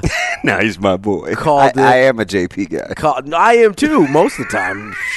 But he called it a shock jock take. And I got mad. Oh, I got mad about that. Cause that's about as negative as Jacob Padilla will ever get. And I was shocked because he usually doesn't go there. And I was like, listen, I get it was a spicy take, right? I understand there was some hot sauce on there. But the shock jock thing got me because I was like, listen, it was well thought out. It might have been wrong, but it wasn't just off the cuff. I'm just saying this for shock value. Like, you can disagree with it. I can deal with that. He hit you. He hit you in the feels, didn't he? He did. I was like, I'm a little in my feelings about that. It's hard to manage, man, especially when you wear it on your sleeve. Well, and listen, listen. I give a lot of opinions. Some of them are going to be bad. So you know who else I hear that with? Is me and Foreman. Jay Foreman and I can have these conversations and these talks that's different than you may get him or me almost anywhere else just because of the chemistry. Yeah, absolutely. That he and I have. So I get the interviewing style, but as I'm listening to Dr. Ellison and JC, I'm like, it's going to be tough. Mm-hmm. But I even had Shane go back and listen to it. Okay. I was like, Shane, giving him homework. Well, I'm telling you, we'll see what we can get tomorrow with Doc, but she's fantastic. Do you want to ask me the question in this break or the next one? Ooh, let's do the next one. It's more than a 30-second question. Is it a tough one? I don't think it's tough, but I think it's interesting to think about. And you're not going to give me any hints? I mean, no, I want to get your genuine reaction. Ooh, I like to see him squirm. Man, you do that to me all the time. Yeah, that's true. You're like, I'm just going to throw stuff at you and see what happens. Save it for on air. That's my man. You can get him at R.A. Lula. That's Ravi Lula. Shane Schillerberg on the ones and twos. We are live from the H&H Chevrolet Studios. Coming up, we're going to try to win you some money with Brian Edwards. It's Coffee and Cream. Coffee and Cream with Rogers and Benning on Hail Varsity Radio. Now, Vegas insider, senior handicapper, and fan of the cold Budweiser bottles, Brian Edwards. It's got to be touchdown, touchdown, touchdown. Brian Edwards. I don't really love it. Brian Edwards. Were they using the cream cheese to butter the bagel? Brian Edwards. I'm going with the cowgirl. Here is Brian Edwards. One of my favorites, a good guy in real life, a great guy on air. B, what's up, buddy, as we welcome you in as our Vegas insider, man. How are things? Good morning, gentlemen. Things are good. How are we? We're good, right? We're still trying to recover. Like, if you're trying to look at those top 25 basketball games last night, you're probably like, what the? Like, the higher-ranked team basically hit 500. That was not a great night to be in the top 25. No, it wasn't. And, Kentucky had been on fire. and Vanderbilt loses Liam Robbins, their leading scorer, rebounder, shot blocker there in the first 3 or 4 minutes, and still pulls the outright upset. That was just your vintage sandwich spot off the big win over Auburn with Arkansas on deck. And, had some other upsets out there, but my favorite one was the South Florida over Tulsa. I was late to the party on the fade Tulsa, but I've gotten into it here the last couple of weeks. Hey, you know what's interesting about you? You're not afraid to not you're not kind of captivated in the line so much as who's not playing well. You're kind of like the team fade guy. I wasn't enough so with Tulsa, but again, I was late to the party, but it's been a good party here. I've been against them the last 4 games for winners. So, but gosh, I think their record is now 4-24-2 against the spread. So, thank you, Damon, but I wish I'd have been on it like 2 months ago. So this is weird coming off the big win, but ASU getting a huge number. I think they're in the tournament. Some have them on the bubble. Some have them the last 4 in. Some have the first 4 out. This one matters. It's a big number on the road after upsetting Arizona. My UCLA Bruins, I hate to say that out loud, giving 12.5. Yeah, if this was like the upset at Arizona was on Thursday and this game was Saturday, I don't think I'd do this. But the fact that it was, this past Saturday and now we're at Thursday, so a little time for it not to be such a letdown. And hey, it's March, man, and Arizona State knows if they get this quad 1 road win, they're probably almost certainly in, regardless of what happens in the Pac-12 tournament. So, but at the same time, it's a quad 1 road loss if they lose. So it's kind of like, I don't know that I want to say you don't have anything to lose, but anyhow, Arizona State as an underdog this year, 7-3, both straight up and against the spread. They've won outright at Arizona, at Stanford, at Oregon, at Colorado, beat Creighton, Michigan, and VCU as dogs on neutral floors. They've won 4 of 5. And obviously the win against Zona has got them right back, like you said, either just barely on the right side or the wrong side of the cut line. When they played in Tempe, Arizona State had a 35-30 lead at half, and it was tied at the under 8 timeout. But UCLA went on a 17-5 run to close the game. Now UCLA's on an 8-game winning streak. But 4 of the last 5 wins have been by single-digit margins. The only blowout was to California, which, is 3-26 this year. So I'm going to go with ASU as a double-digit dog. Brian, kind of a deep cut here out of the American Athletic Conference. UCF and Temple, a couple of teams flirting with 500 there, both overall and in conference. Temple's a 1-point favorite, but you like the total of 133.5. What side of that are you on? Yeah, I'm going to go over 133.5. The over's on a 9-3-1 run for UCF in its last 13, and 8 of 10 and 12 of their last 15 have had 136 combined or more, which is obviously an over with the 133.5 number. The over's on a 7-1 run for Temple. Now, 3 of those 8 games, or 3 of the 7 overs, have gone to overtime, but 2 of them were already over the number in regulation. And now they're probably going to be without their leading scorer, Khalif Battle, who averages 17.9 points per game. But they haven't had him the last 2 games, and they still had 75 against Tulsa and 76 in regulation against Cincy. Ended up with 83. So I'm not that worried about it. It's just a low number, and I think it'll get over. So the Big Ten, it's kind of topsy-turvy. I was saying yesterday, I was talking to Andrew, I was like, I don't feel like I have a good handle, right? I think Michigan State has the most upside. The experts love Illinois when they're at the top of their game. My favorite team is Indiana because of the way that they're built. Mm-hmm. I don't love Purdue. Like, I just was going down the line, right? And now we're talking about two teams that he's practically family, and Chucky Hepburn. I'm waiting on his health. And Jett Howard, Juwan needs his son. How are you looking at Michigan and Wisconsin tonight? You know, if Jett Howard gets upgraded, which I suspect he's going to. I mean, he was shooting jumpers in warm-ups on Saturday, and, you know, obviously we didn't see him at full speed, but, I mean, he was elevating and shooting jumpers on Saturday, and it was an ankle. He's missed 2 games. I suspect he's going to be ready tonight, but I really want to know that. So I'm leaning Michigan plus the 4.5. They've won 3 in a row. You know, just like ASU, they're right there on, you know, one side of the cut line.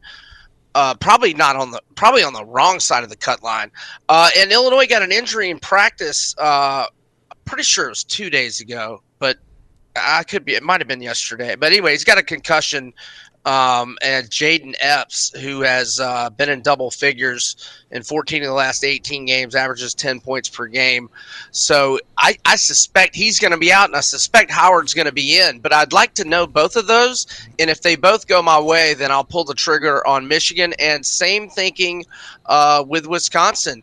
It's a short line kind of being in the know or not in the know. It's just 4. Right. You know, Purdue's just not been very good on the road. 2-6-1 against the spread. Now, Wisconsin hadn't been that great to the number at home, but that's irrelevant since they're underdogs. They're still not that good at home. It was straight up 9-5. But look, they played well at Michigan the other day. You had a nice home win over Iowa. They lost to Rutgers by 1. They beat Michigan by 5, and then they split a couple of overtime games. But even the Northwestern lost only by 2. So their losses have been in overtime by 2, by 1, actually 2 losses in overtime, and then 2 losses by 3 combined. And those are their only losses in February. So they're playing well, but, you know, with Hepburn questionable, you know, he's a key part of everything they do, averaging 12.1 points, 3 rebounds, 3 assists, 1.5 steals. So if Hepburn's upgraded, I'm going to go with Wisconsin. Sorry to be a fence sitter. I just need to know about these key injuries. No, it makes sense. Nobody likes losing money. B, we are jumping over to UFC 285. John Jones getting back in the ring, a reasonably short favorite. At least for as much as minus 170 can be, right? Yeah, I got him. You got him right now at minus 155. Where are you at on the main event this weekend? Yeah, I like Jones. I just think his wrestling now. You know, I'm interested to see how he is stand-up wise with Gane, because obviously he hasn't tasted heavyweight power, or at least not in the octagon and you know, in front of millions watching. But I think he's going to use his wrestling like Ngannou did with Gane in rounds 3 through 5. And it's wild. I saw Jones had this exact quote. I think it was yesterday or earlier in the week. That it's wild that Francis is the best wrestler that Gane has faced, which I think that probably even true. But Jones is obviously 10 times the wrestler as Ngannou. And we didn't even know Ngannou could wrestle until rounds 3 through 5 against Gane. But Damon knows I'm not a real big fan of Jones. I was his biggest fan coming up. But anyhow, I will. He's had some troubles. I'll gladly lose my money on Jones if Gane knocks him out, but I doubt he does. So let's go Jones, and I'm okay with putting him in a parlay with Gamrot and Valentina, and that won't be like big it's a plus monster money. Card. It'll be small plus money. Hey, I wouldn't have met John Jones without you, B. So we'll forever be linked to that. But let me ask you something, and people, you know. He gets hammered for, you know, being disingenuous and kind of two-faced and phony.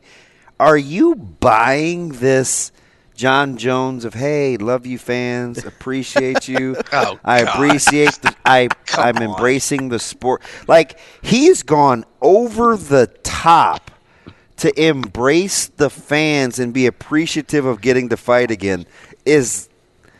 Maybe he hit bottom. B, I don't. He said no. Nah.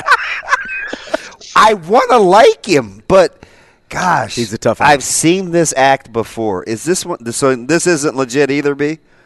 No, none of his stuff is legit. He's a bad guy, man. He's a bad dude. But he misses the adulation. He misses the spotlight. It's been a minute, so I mean, he's so predictable. But you know what else is he's predictable? He's predictable. He's so doggone good in that octagon. He's gonna win. Yeah, and he's fit too, man. Yeah. You get into deep waters, it's curtains. Fantastic stuff, B. You never disappoint, man. Be easy this weekend, and best wishes. All right, fellas, y'all have a great weekend. Take it easy. He's great, man. Yeah, it is. He's a consummate storyteller. So we get a couple tough questions here in the next hour. We get Michael Brunt, so we continue to get smarter. It's more Ravi and I live from H&H Chevrolet Studios. It's Coffee and Cream with my man Shane Schillerberg on the ones and twos.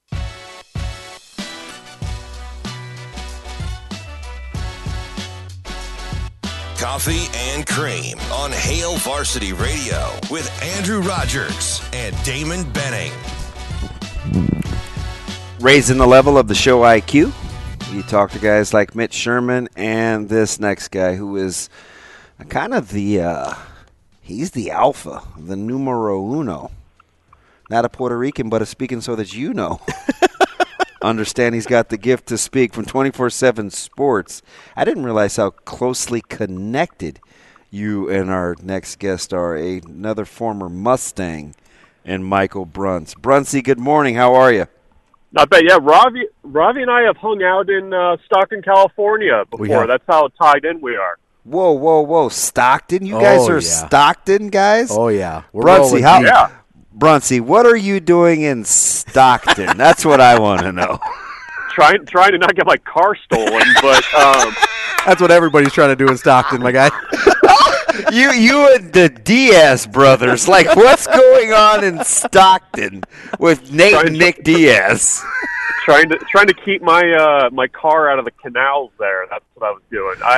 No, Ravi's brother and I are longtime friends. So I've known Ravi since he was like 12, back before he was powerlifting.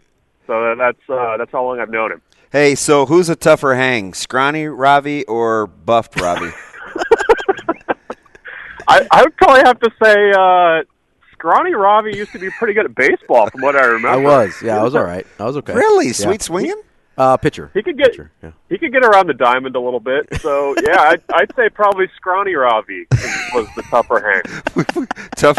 So he is the guy that last show we did together said, "DB, I just got to be honest, man. Kids, they're a tough hang." And, I think it was trending on Twitter because even parents were like, oh, my God, he's I think not wrong. He's right. He's not wrong. Yeah. So, I am in full agreement there, by the way. As he's probably fresh off a daycare drop-off. So, we had too much fun. Brunsies, let me ask you. So, did you get the sense, in the last 4 days, Nebraska basketball's fan bases went from, hey, how many do we have to win in the Big Ten tournament to get an NCAA bid to losing to Michigan State and forgetting that they still have to go to Iowa City? Which one was tougher to kind of grasp? I've seen both extremes in the last 48 hours.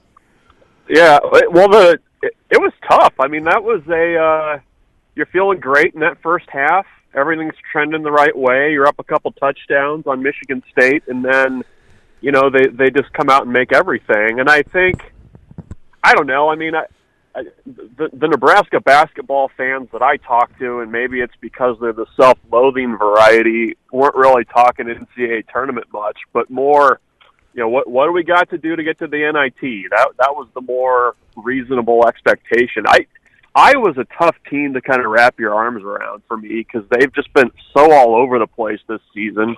You've got Fran doing stare downs with refs uncomfortably. You've got, them, 13 points in a minute or something like that to come back. And the way they played against Nebraska and Lincoln earlier this season, it's like, okay, what is this team? But it's going to be a tough out there, and Nebraska's got to win some games here, and we'll see if they can do it. But yeah, the air's out of the balloon a little bit, but But, I think this team is still dialed in and focused and ready to fight. So we'll see if they can take that to Iowa City. Crazy thing, I was pulling up to PBA yesterday. I was looking to park. I'm over by those 3 consecutive garages, on that furthest west end. And I see Casey, his mom, and his dad, who stuck out like a sore thumb. And I'm not kidding you, Brunsey. It was like the Pied Piper, a string of like 30-some-odd kids just following the family as they're shopping. I'm like, when's the last time you remember seeing a guy captivate a fan base the way that Tominaga has in the last month? Yeah, Johnny Trueblood had his run for about a week. Oh, good call. That's sneaky good. But that's a little bit on a different level. I don't know. I mean, it's been an interesting year for KSA because you had, back in the summer, it was kind of like, okay, is he going to come back? Some people were like, yeah, maybe Nebraska would be better off if he just, went pro and, stayed home. And, now it's like a low rent version of the Beatles right now, as popular as he is. So it's been he's a fun player. I mean, he plays with emotion.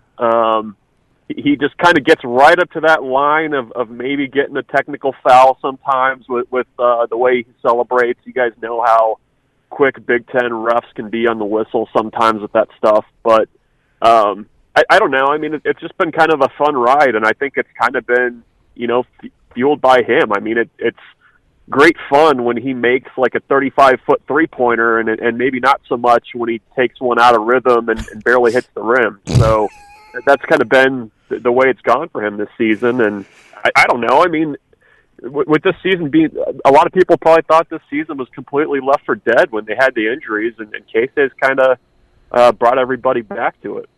Bruns, what's your level of concern, I guess, for this offseason and into next year for Nebraska basketball, where some of the key contributors, we don't know what Tominaga is going to do necessarily yet, but Derek Walker and Sam Griesel moving on. What's your level of concern that Nebraska may backslide from their progress that they've made this year?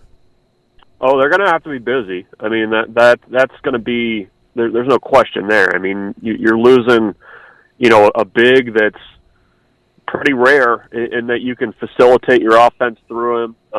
He really is a tough matchup, I think, for a lot of Big Ten bigs with his quickness and kind of just his craftiness with the way he finishes. And so you got to replace that. You got to replace, a point guard that's, kind of unflappable, a little bit unique physically. And, you've got to find some scoring punch somewhere too. Because, I mean, I would consider it quite a big upset if Casey is on Nebraska's roster next year, just because I think, the opportunities are going to be huge for him to move on and play professionally. So, I mean, they're going to have to go into the portal. I do think that this version of Nebraska's staff is a little bit better at maybe kind of constructing a roster with chemistry in mind and kind of making those pieces fit together a little bit better than maybe what they had been before. So that gives me a little bit of confidence that, maybe you can build on things a little bit. But, I mean, that's kind of just the tough reality, I guess, of life in the portal era. If you can't, build around a couple of guys, it really is kind of a reset every year. So that's going to be a challenge for Fred and the staff. So, but Brunsey, is this one different for you in terms of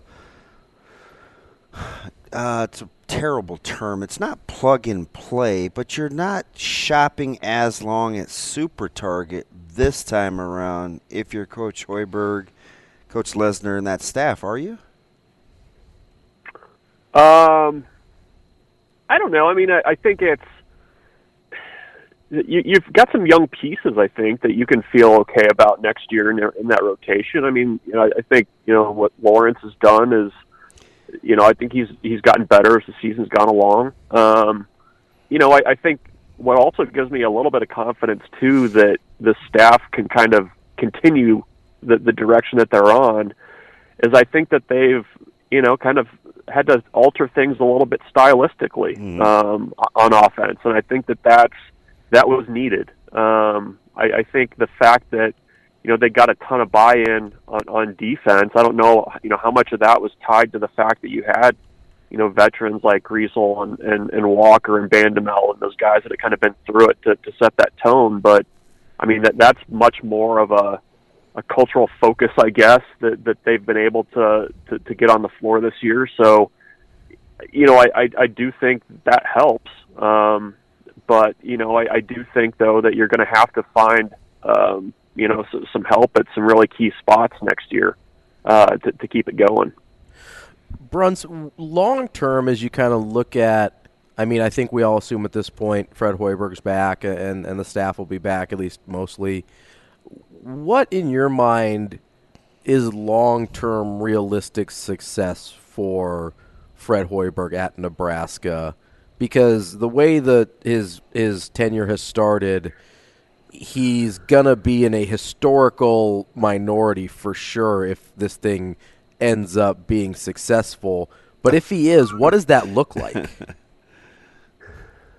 You mean in terms of like what? How do you define success? Or? Yeah, I guess like if let's say Fred Hoiberg's still here 7 years from now. Is it because he gets a different benchmark a lot more than not, or like if he has the exact same run that Tim Miles had over the next 7 years, are we happy with Fred Hoiberg?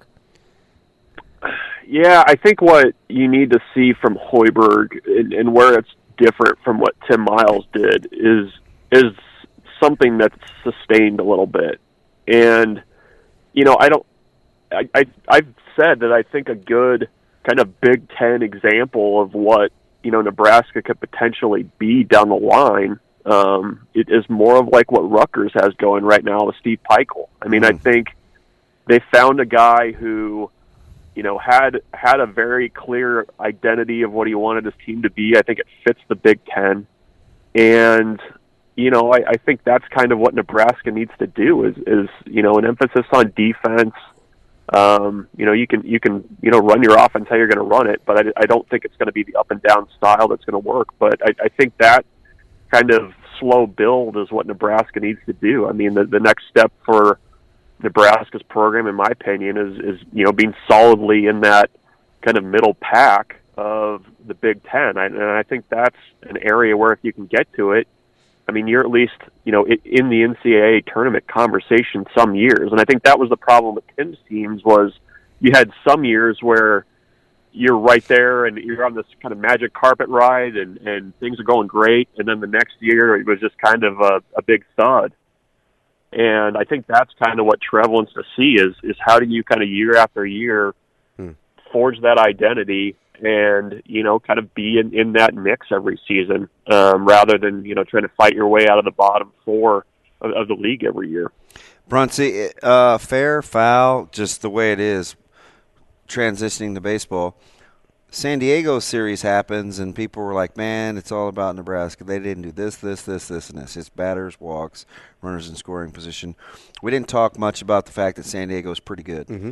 You get the brooms out in a series sweep against South Alabama, and it's like, yeah, they look good in some spots, but not a very good program. Like, where do you draw the line in baseball this early out where the opponent matters versus what we see out there from the team that we cheer for?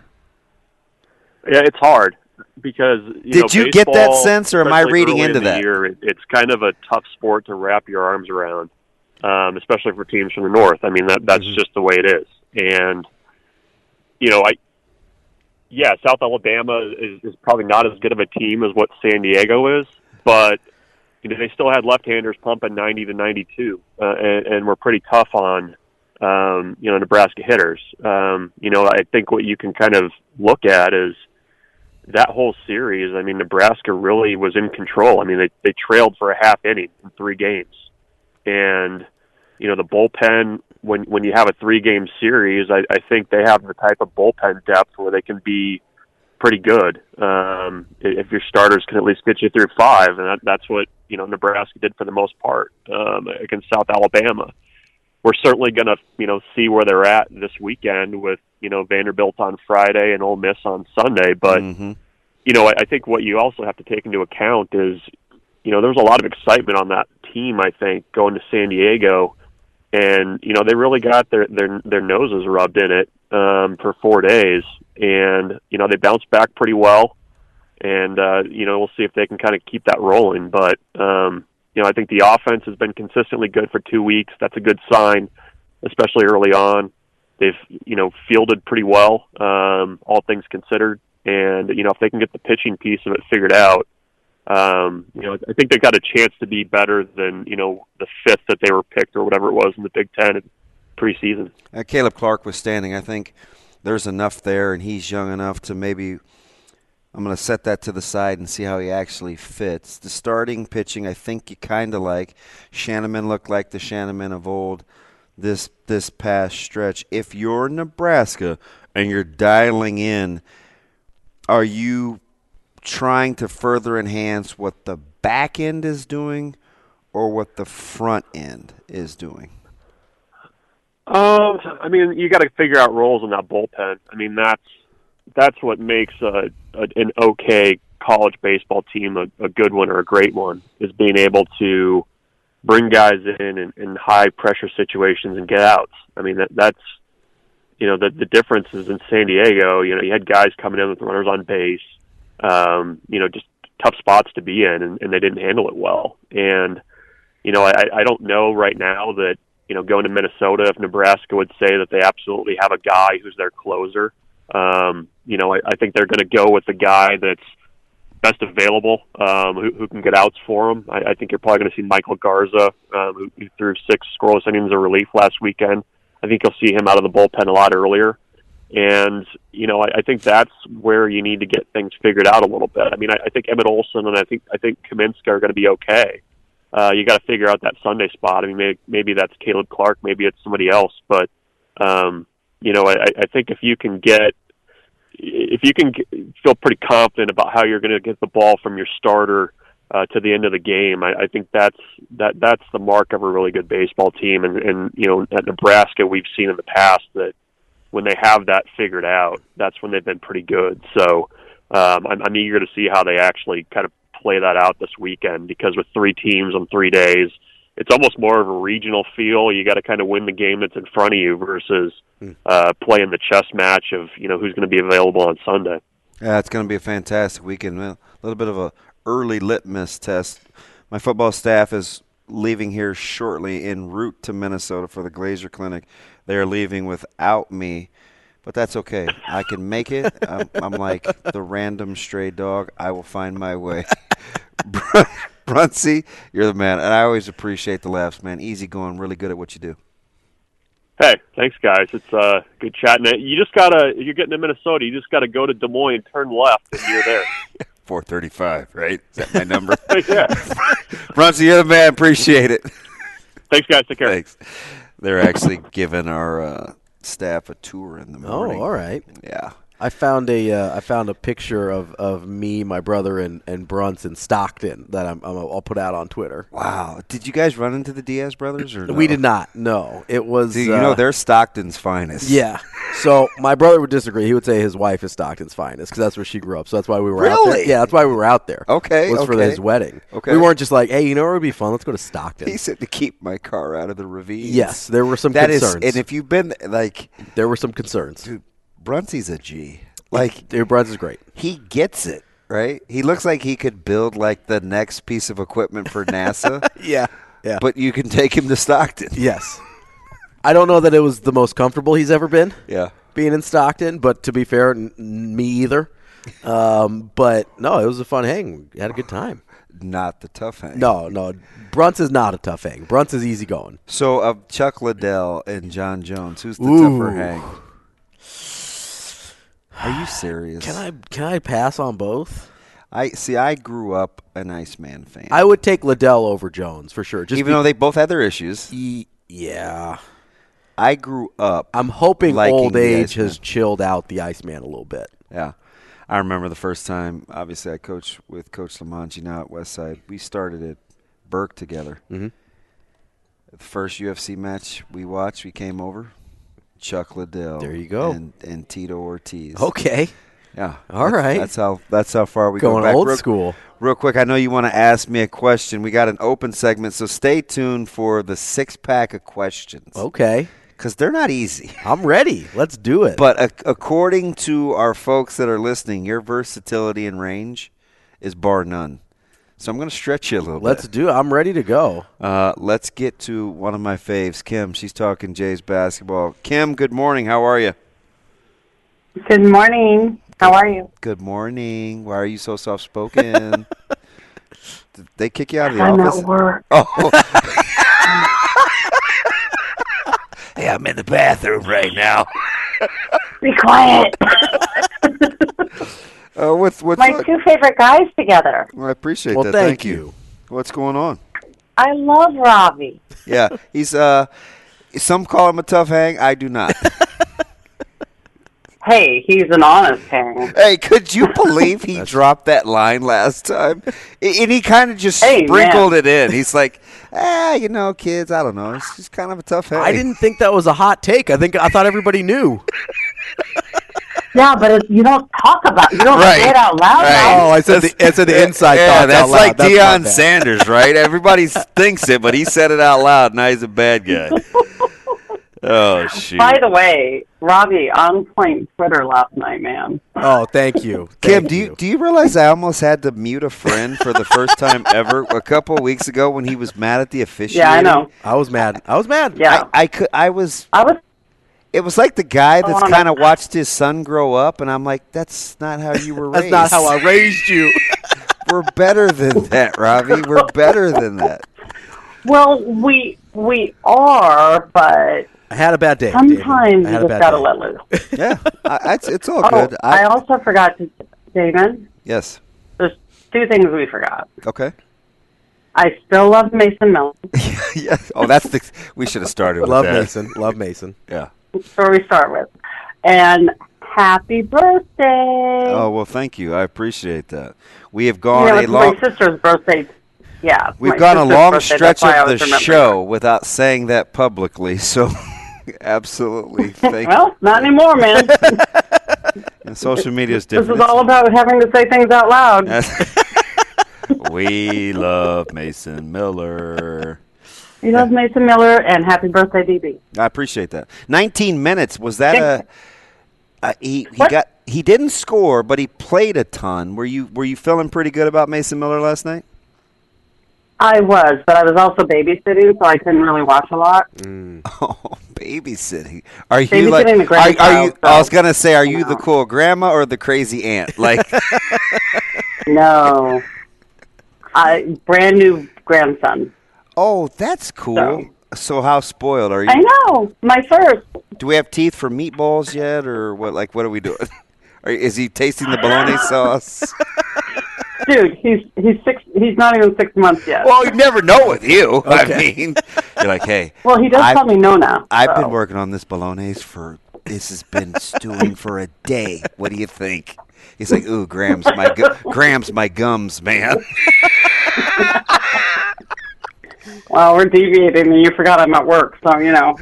I know. See, that's the only reason I can say this without you going off on me.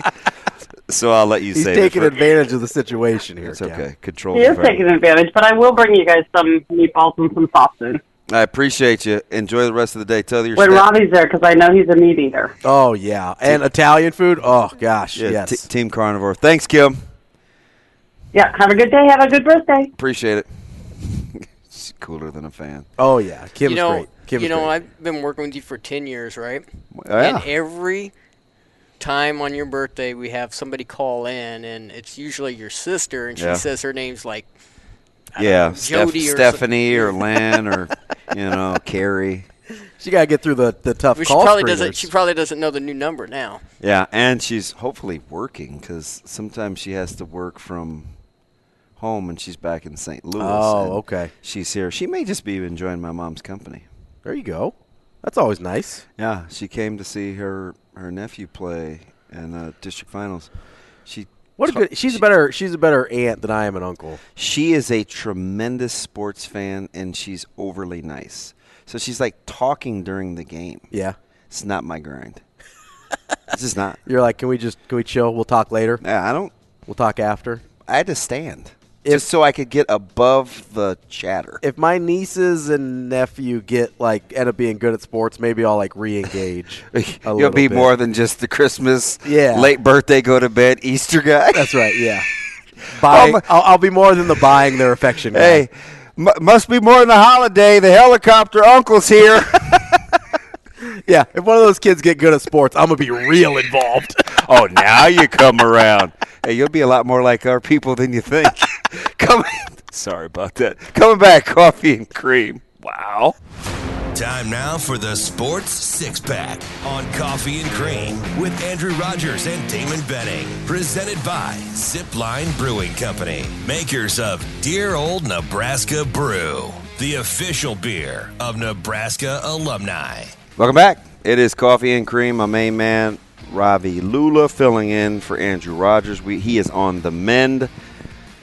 His fiance is right outside those double doors. She had to sleep in a different room, so apparently this is not made up. He is not feeling well. That's tough. That's tough for our guy. It is, and she likes to sleep with a fan, and he does not, so they better figure that out before you say I do. Yep.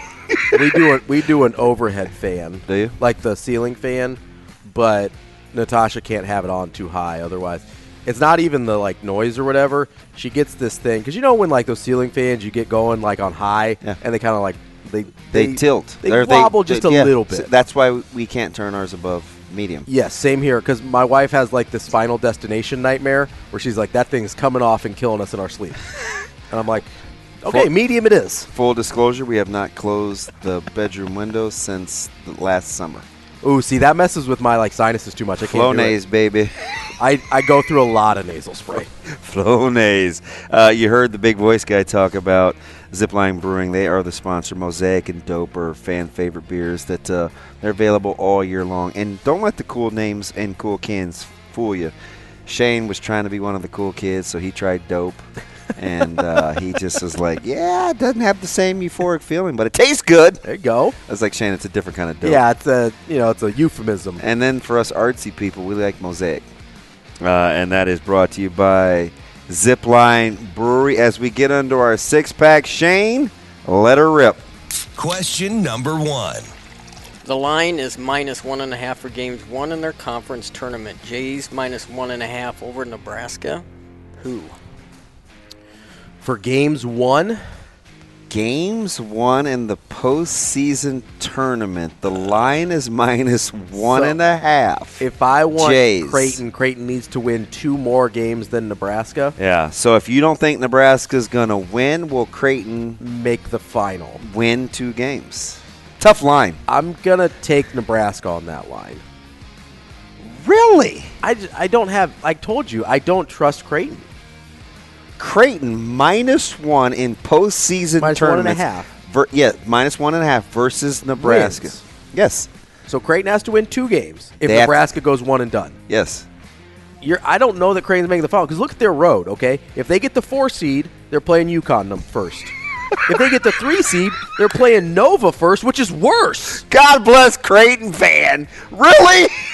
They had the 8th highest odds to start the season. I get that. Were penile tucking over the tournament? They have 11 losses. He's looking at me. Can you see Robbie? You're looking at me do I have a horn? What are we talking about here? You're asking me to bet that they either make. What if Nebraska doesn't win a game? They still have to make the Big East final. Through a really different, if they're the 4 seed, they have to go UConn, Marquette just to get to the final.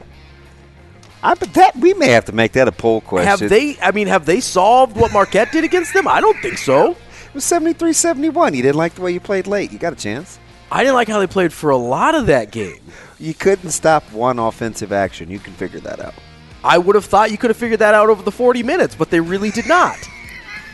Question 2, Shane. Whoopsie. Question number 2. Would you give 2 first rounds for Rogers? Ooh, whose first rounds are they? 2 first-rounders for Aaron Rodgers. Whose are they?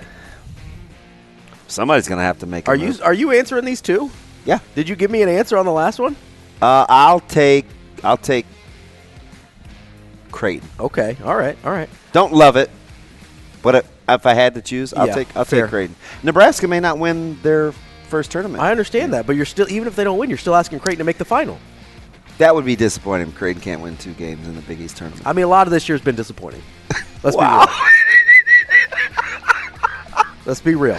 Oh, shoot. Would you give to I'm kind of floored, but I get it. 2 first-rounders for Rodgers. I mean, this is going to – not if they're high first-rounders. If I'm like a contender and I'm in the back half of the first round, and I think that's where I'm going to stay, probably. If I'm Chicago and I've got the number 1 pick – and then I'm probably going to be bad again next year, I'm not giving those 2 first-rounders for Rodgers. Yeah, at no point, regardless of scenario, if it's 1 through 32, fair. I'm not giving up 2 first-rounders. I mean, I don't even know how long Aaron Rodgers is going to play. Don't know how long he's going to play. You don't know how he's going to go in the locker room. You don't know how he's going to get along with the coaches. Is he done in Green Bay after what you heard yesterday? Gruder Goose didn't help him out on Monday. He couldn't even just simply say yes. I just don't know.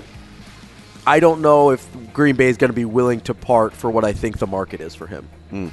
So you think it made more sense to acquire Sean Payton in Denver or to acquire Aaron Rodgers? Like last year, get Aaron Rodgers? Well, because they're not going to double up and get Rodgers. No. I know Payton. I know they won't. But which made more sense with what you had to give up? What Denver did to get Payton, or what you'll have to do to get Rodgers? Which is take on part of that $60 million guarantee. Probably to get Payton, because Payton is your only chance of salvaging the sunk money of Russell Wilson. Even though Payton is basically Mike McCarthy. Yeah, no, I mean I'm not saying you're wrong. Question 3, Shano. Question number 3. A lot of talk about NFL quarterback size. Would you rather have elite size and good talent, or elite talent and average size? So this is an interesting question, because average size and below average size are a huge difference. Okay, let's take. So you want to go? Well, give me a body type. Give me a body type. Bryce Young. Average. So we're talking good talent. And Kyler Murray is small. Baker Mayfield's small. Kyler Murray's average. Bryce Young is average. He's skinny, though. That's what I'm saying. Skinny. That's average. But he's an elite talent. Justin Fields, elite size. Good talent. Good talent. So you're asking me, would I rather have Justin Fields or Bryce Young? You're asking me what the Bears should do at number 1, basically. That's kind of how it boils down. Honestly, because I liked Justin Fields more than most people coming out, if I'm being real. These are great. I think I have to go. This is going to age super badly. I think you bet on the talent. If you're in that spot, you bet on the talent and hope you can keep him healthy. This is strange for me to say because I'm a Kyler Murray guy. I'm taking the size. See, it's a really hard question because being available with good talent is better than having incredible talent and never being there. Like Zion Williamson's a really good example there. Yeah. Like Zion Williamson, incredible talent, never plays. Like nobody said this would be easy. Shano. All right, Coldplay. Question number 4. Pick 2, UConn in Texas or UCLA in Creighton to make it further in the tournament. As a pair? So, like, combined total rounds made, basically? Yeah. I think I'm going to go UCLA and Creighton. Yep. Time out. You heard me. You didn't want to give me -1.5. But yes. You're taking the combination of UCLA and I like Creighton UCLA a lot. Over UConn and Texas. Total. At some point, the Chris Beard thing has to matter. That's a really weird situation. And at some point, like, not having his experience in the NCAA tournament, I think is going to hurt them. And we already talked about how I don't trust UConn because of their offensive stagnation that can occur if Jordan Hawkins isn't making shots. So you realize if Creighton loses on the first weekend and UCLA gets to the Sweet 16 and both teams get to the Sweet 16. I lose. I think UCLA is making it past the Sweet 16. I think, honestly, UCLA is one of the handful of teams I think can win a national championship. I'm with you on that. So I'm betting this is more of a I think UCLA is a Final Four team than it is I think Creighton's going super deep. Now, I think Creighton has the upside to go deep. I think the upside of both Creighton and UCLA is higher than the other two. That's tough. Gun to head. Can I say that? It's 2023. I probably shouldn't. Forced to choose. Twist your arm. Jurors, you'll strike what you have just heard. It's like, wait a minute, but it was so compelling. Motion to suppress. Objection. Wow. I was thinking Jalen Carter, depraved indifference. Hashtag too soon. That's for the last segment. I'll take UCLA and Creighton. See, you're getting all over me. You're like, yeah, I agree. I just think UConn has a run in them. Shano? Question number 5. What would a NIL deal look like, Casey? What would an NIL deal look like for Keisei Tominaga? First of all, are you putting together a huge NIL deal to keep Keisei Tominaga? Well, you can't. Well, so international if he gets lawyers, a waiver, if he gets a waiver, they will get involved if need be. I don't think you can get close enough to the money he's going to make in Japan. He's like a rock star over there. Like, I don't think you can get to that number to keep him. And even if you can, he might go anyway. What would you pay him though? That's the thing. I don't know because I don't know how real this is. Like, he's talented, but can he be the best player on a Big Ten team and have you be good? I don't know. I'd give him $40K a year. Okay, yeah. So you're not even going 6 figures. $40K. Yeah. So that he's going to Japan then. Last one, Shane. We got to hustle. Luxury SUV or luxury sedan? Luxury SUV every day. I'm an SUV guy. I like big cars. Give me the luxury sedan. I just got a new Jeep like a week ago. I like it too. Oh, that's the old one. Well, that's nice too, though. Yeah. Ooh, the wife got the new one. Big baller. Last segment coming up.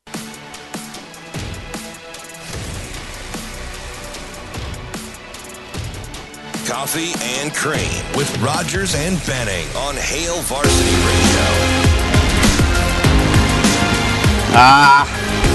Bitter sweet. As this one comes to an end with my main man, Robbie Lula.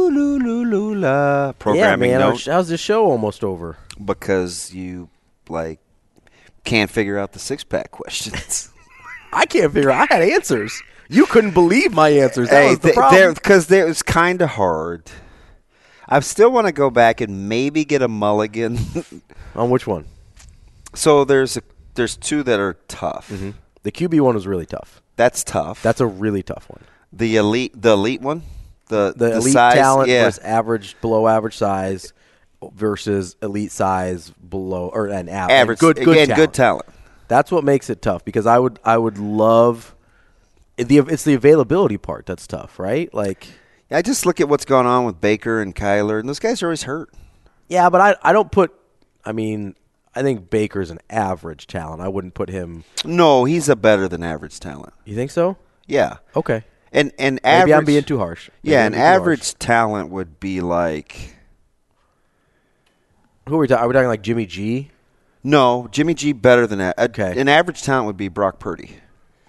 Okay. Doesn't have great arm strength. Good anticipation. Didn't blow you away and work. Baker's a good athlete. Fair. That's fair. It seems like when you have elite size. He's always apologizing. Dude, you control the show. You do whatever the heck you want to. It seems like when you have elite size and good talent, you're almost more like a pocket passer, and when you have elite talent and average size, you're almost more like the running gun type of. A little more mobile. Maybe. Because there's a difference between Ben Roethlisberger and Josh Allen. Both have elite size. Yeah, absolutely. Right. Or even Justin Herbert. Justin Herbert has elite size, very mobile. Justin Fields has elite size. Yes, he does. But aren't we trending that way, though? Maybe. I don't know. Goff's not a big guy. Yeah, Goff's not a big guy. Murray's not a big guy. Cousins isn't a big guy. Taylor, I long to be a backup. Heineke isn't a big guy. It's a tough. It is a tough question because Garoppolo isn't a big guy. It depends on because there's also some guys that have not had elite size that don't get hurt. Patrick Mahomes doesn't have elite size. Well, he's close. He's a little small, but he's got the elite. He's talent, an elite talent. Well, that's why I ended up saying you bet on talent. Yeah, but what if they aren't playing? Well, that's the bet you're making. That's why it's a gamble. What about Tua? Tua is better than good talent. Yeah, he doesn't have elite talent. He doesn't have he's not Bryce Young. What's hurt him though is his average size. I would call that below average size. Well, he's not a small guy though. Well, it depends on what you believe his size actually is versus what they list him at. They list him as 6'1", 217. So he's probably 6 foot 210. I was gonna give him 5'11". We'll call him 6 foot in cleats. That's why I don't like talking to you. I'm negotiating. I see I kind of low-key tried to get me to go with it. You almost did, too. I know. I was like, did you see the pause? Yeah, you're like, yeah. Oh, wait. Hold on. I don't agree with that.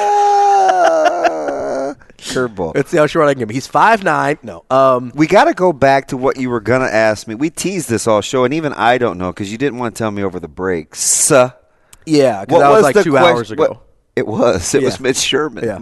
So one smart guy sparked another thought from a decently smart guy to ask a guy that is an average smart guy. Oh, come on. Don't sell yourself short here. Well, it depends on the question. No, I think this is right up your alley. I think this is – so we were talking about Dylan Raiola, right, and the pressure of coming to Nebraska. Yeah. I want to take the legacy part out of it.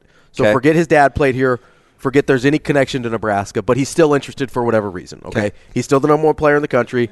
He's still down to let's say USC, Georgia, Nebraska, okay? As a 5-star number one player in the country quarterback, is the pressure at Nebraska still greater because of where they're at as a program? Because here's and let me give you an example.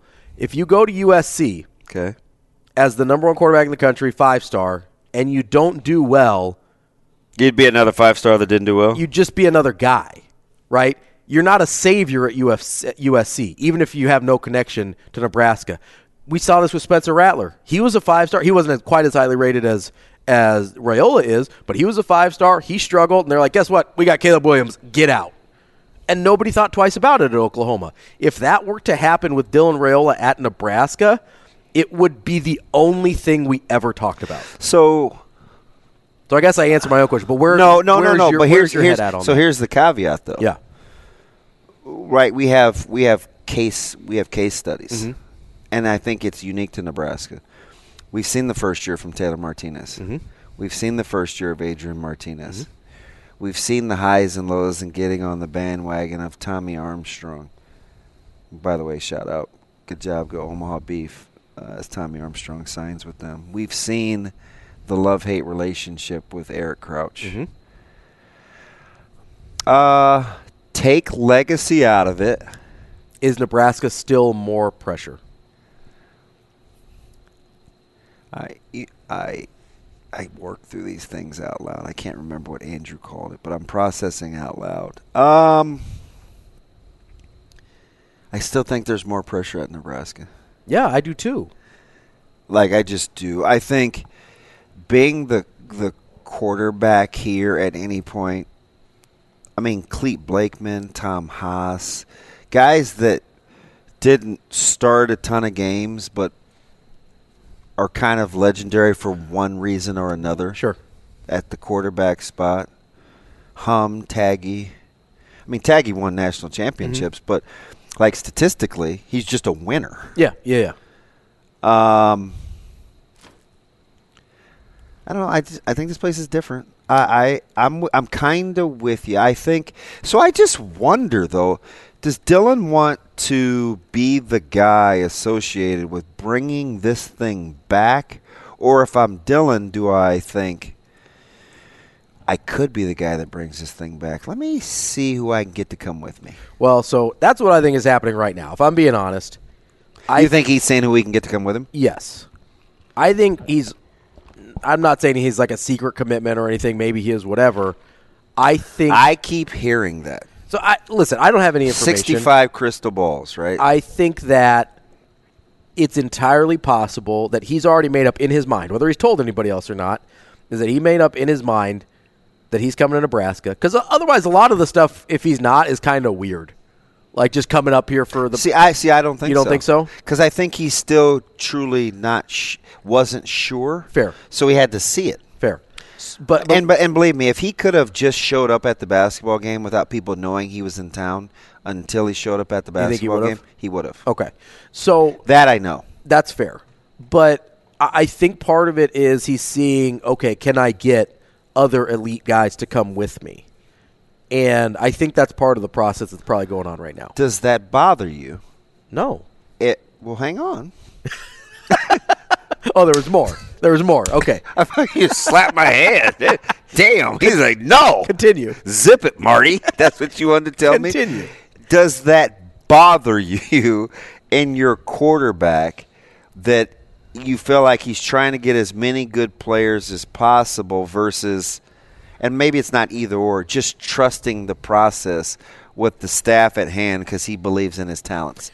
Well, are you cool with your quarterback wanting that? It depends on if he's working with the staff. So now it's just not a no. Well, I still think it's mostly a no. No. No. I still think it's mostly a no. Yeah. Because, if somebody makes your job easier, so are you cool if T. Fraze says, "Who else you bringing?" I mean, maybe. I don't know. I don't think you can. He ain't saying that. I don't think you can expect him to bring other guys. T. Fraze isn't saying that though. I don't think you can expect him to bring other guys. And I'm not saying one's right or wrong. Right. I'm just giving you the antithesis of the argument. Sure. T. Fraze couldn't care less who's coming with him. Right. Does it bother you if a guy does? If his commitment is contingent on it, yes. But if he's like, hey, I'm going to Nebraska, let's get some dudes, then that's awesome. That's great. I'm with you. He's sold on Nebraska. He wants other people to come with him. If he's talking to the staff like, hey, do you like these guys? Like, we good? Can I bring my boys? Like, let's go. Hey, listen. Hey, Narani. Hey, listen, I've been thinking. Hey, what if we do this package thing together, man? What do you think? That's what I'm saying. What do you just think about going to Nebraska? What kind of just kicking these guys' ass? What kind of coach would have a problem with that? If the coach is like, hey, yeah, we would love all these dudes. You know what I mean? It's like he just made your job easier. Because the best sales pitch that you can give to a 2024 wide receiver is like, hey. No. So you want the other side of the argument? Let's do it, yeah. I'm just thinking this is totally off the cuff. Yeah. I'm thinking all that we've been through in my goddamn house. Yeah. Right? If all it took was a call from Dylan Raiola to Caleb to go to Nebraska, I'd be mad at Caleb. I'm just keeping it 100. That's how kids are, though, man. But that's the struggle. You'd be mad as a parent because you're like, that's all it took?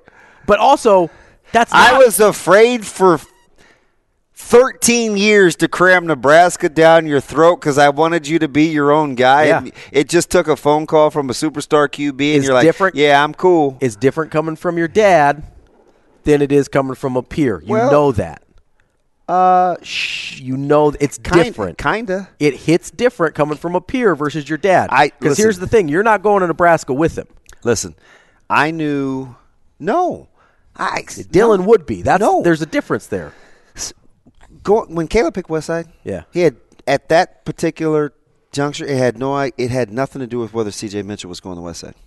It looks like a package thing. I get that, and because school is hard. School can be lonely, right? It's like it can't be about your buddies. Now it can help. It can help, but it better be about something else. For sure. But if he's like, hey, I really like Nebraska. I also really like, God forbid, Wisconsin. Like. And the tiebreaker is Dylan Raiola is like, Caleb, let's go do this. Are you listening to this guy? God forbid, Wisconsin. I mean, I know you feel the same way. No matter how much you wear that W logo. I'm just kidding. I'm messing with you. If that's the tiebreaker, like, yeah, let's do it. He's fired. We're done. We're done. Programming note, remember, Dr. You're killing me. Dr. Elza tomorrow. Come have breakfast. Coffee and the cream. Ravi's out.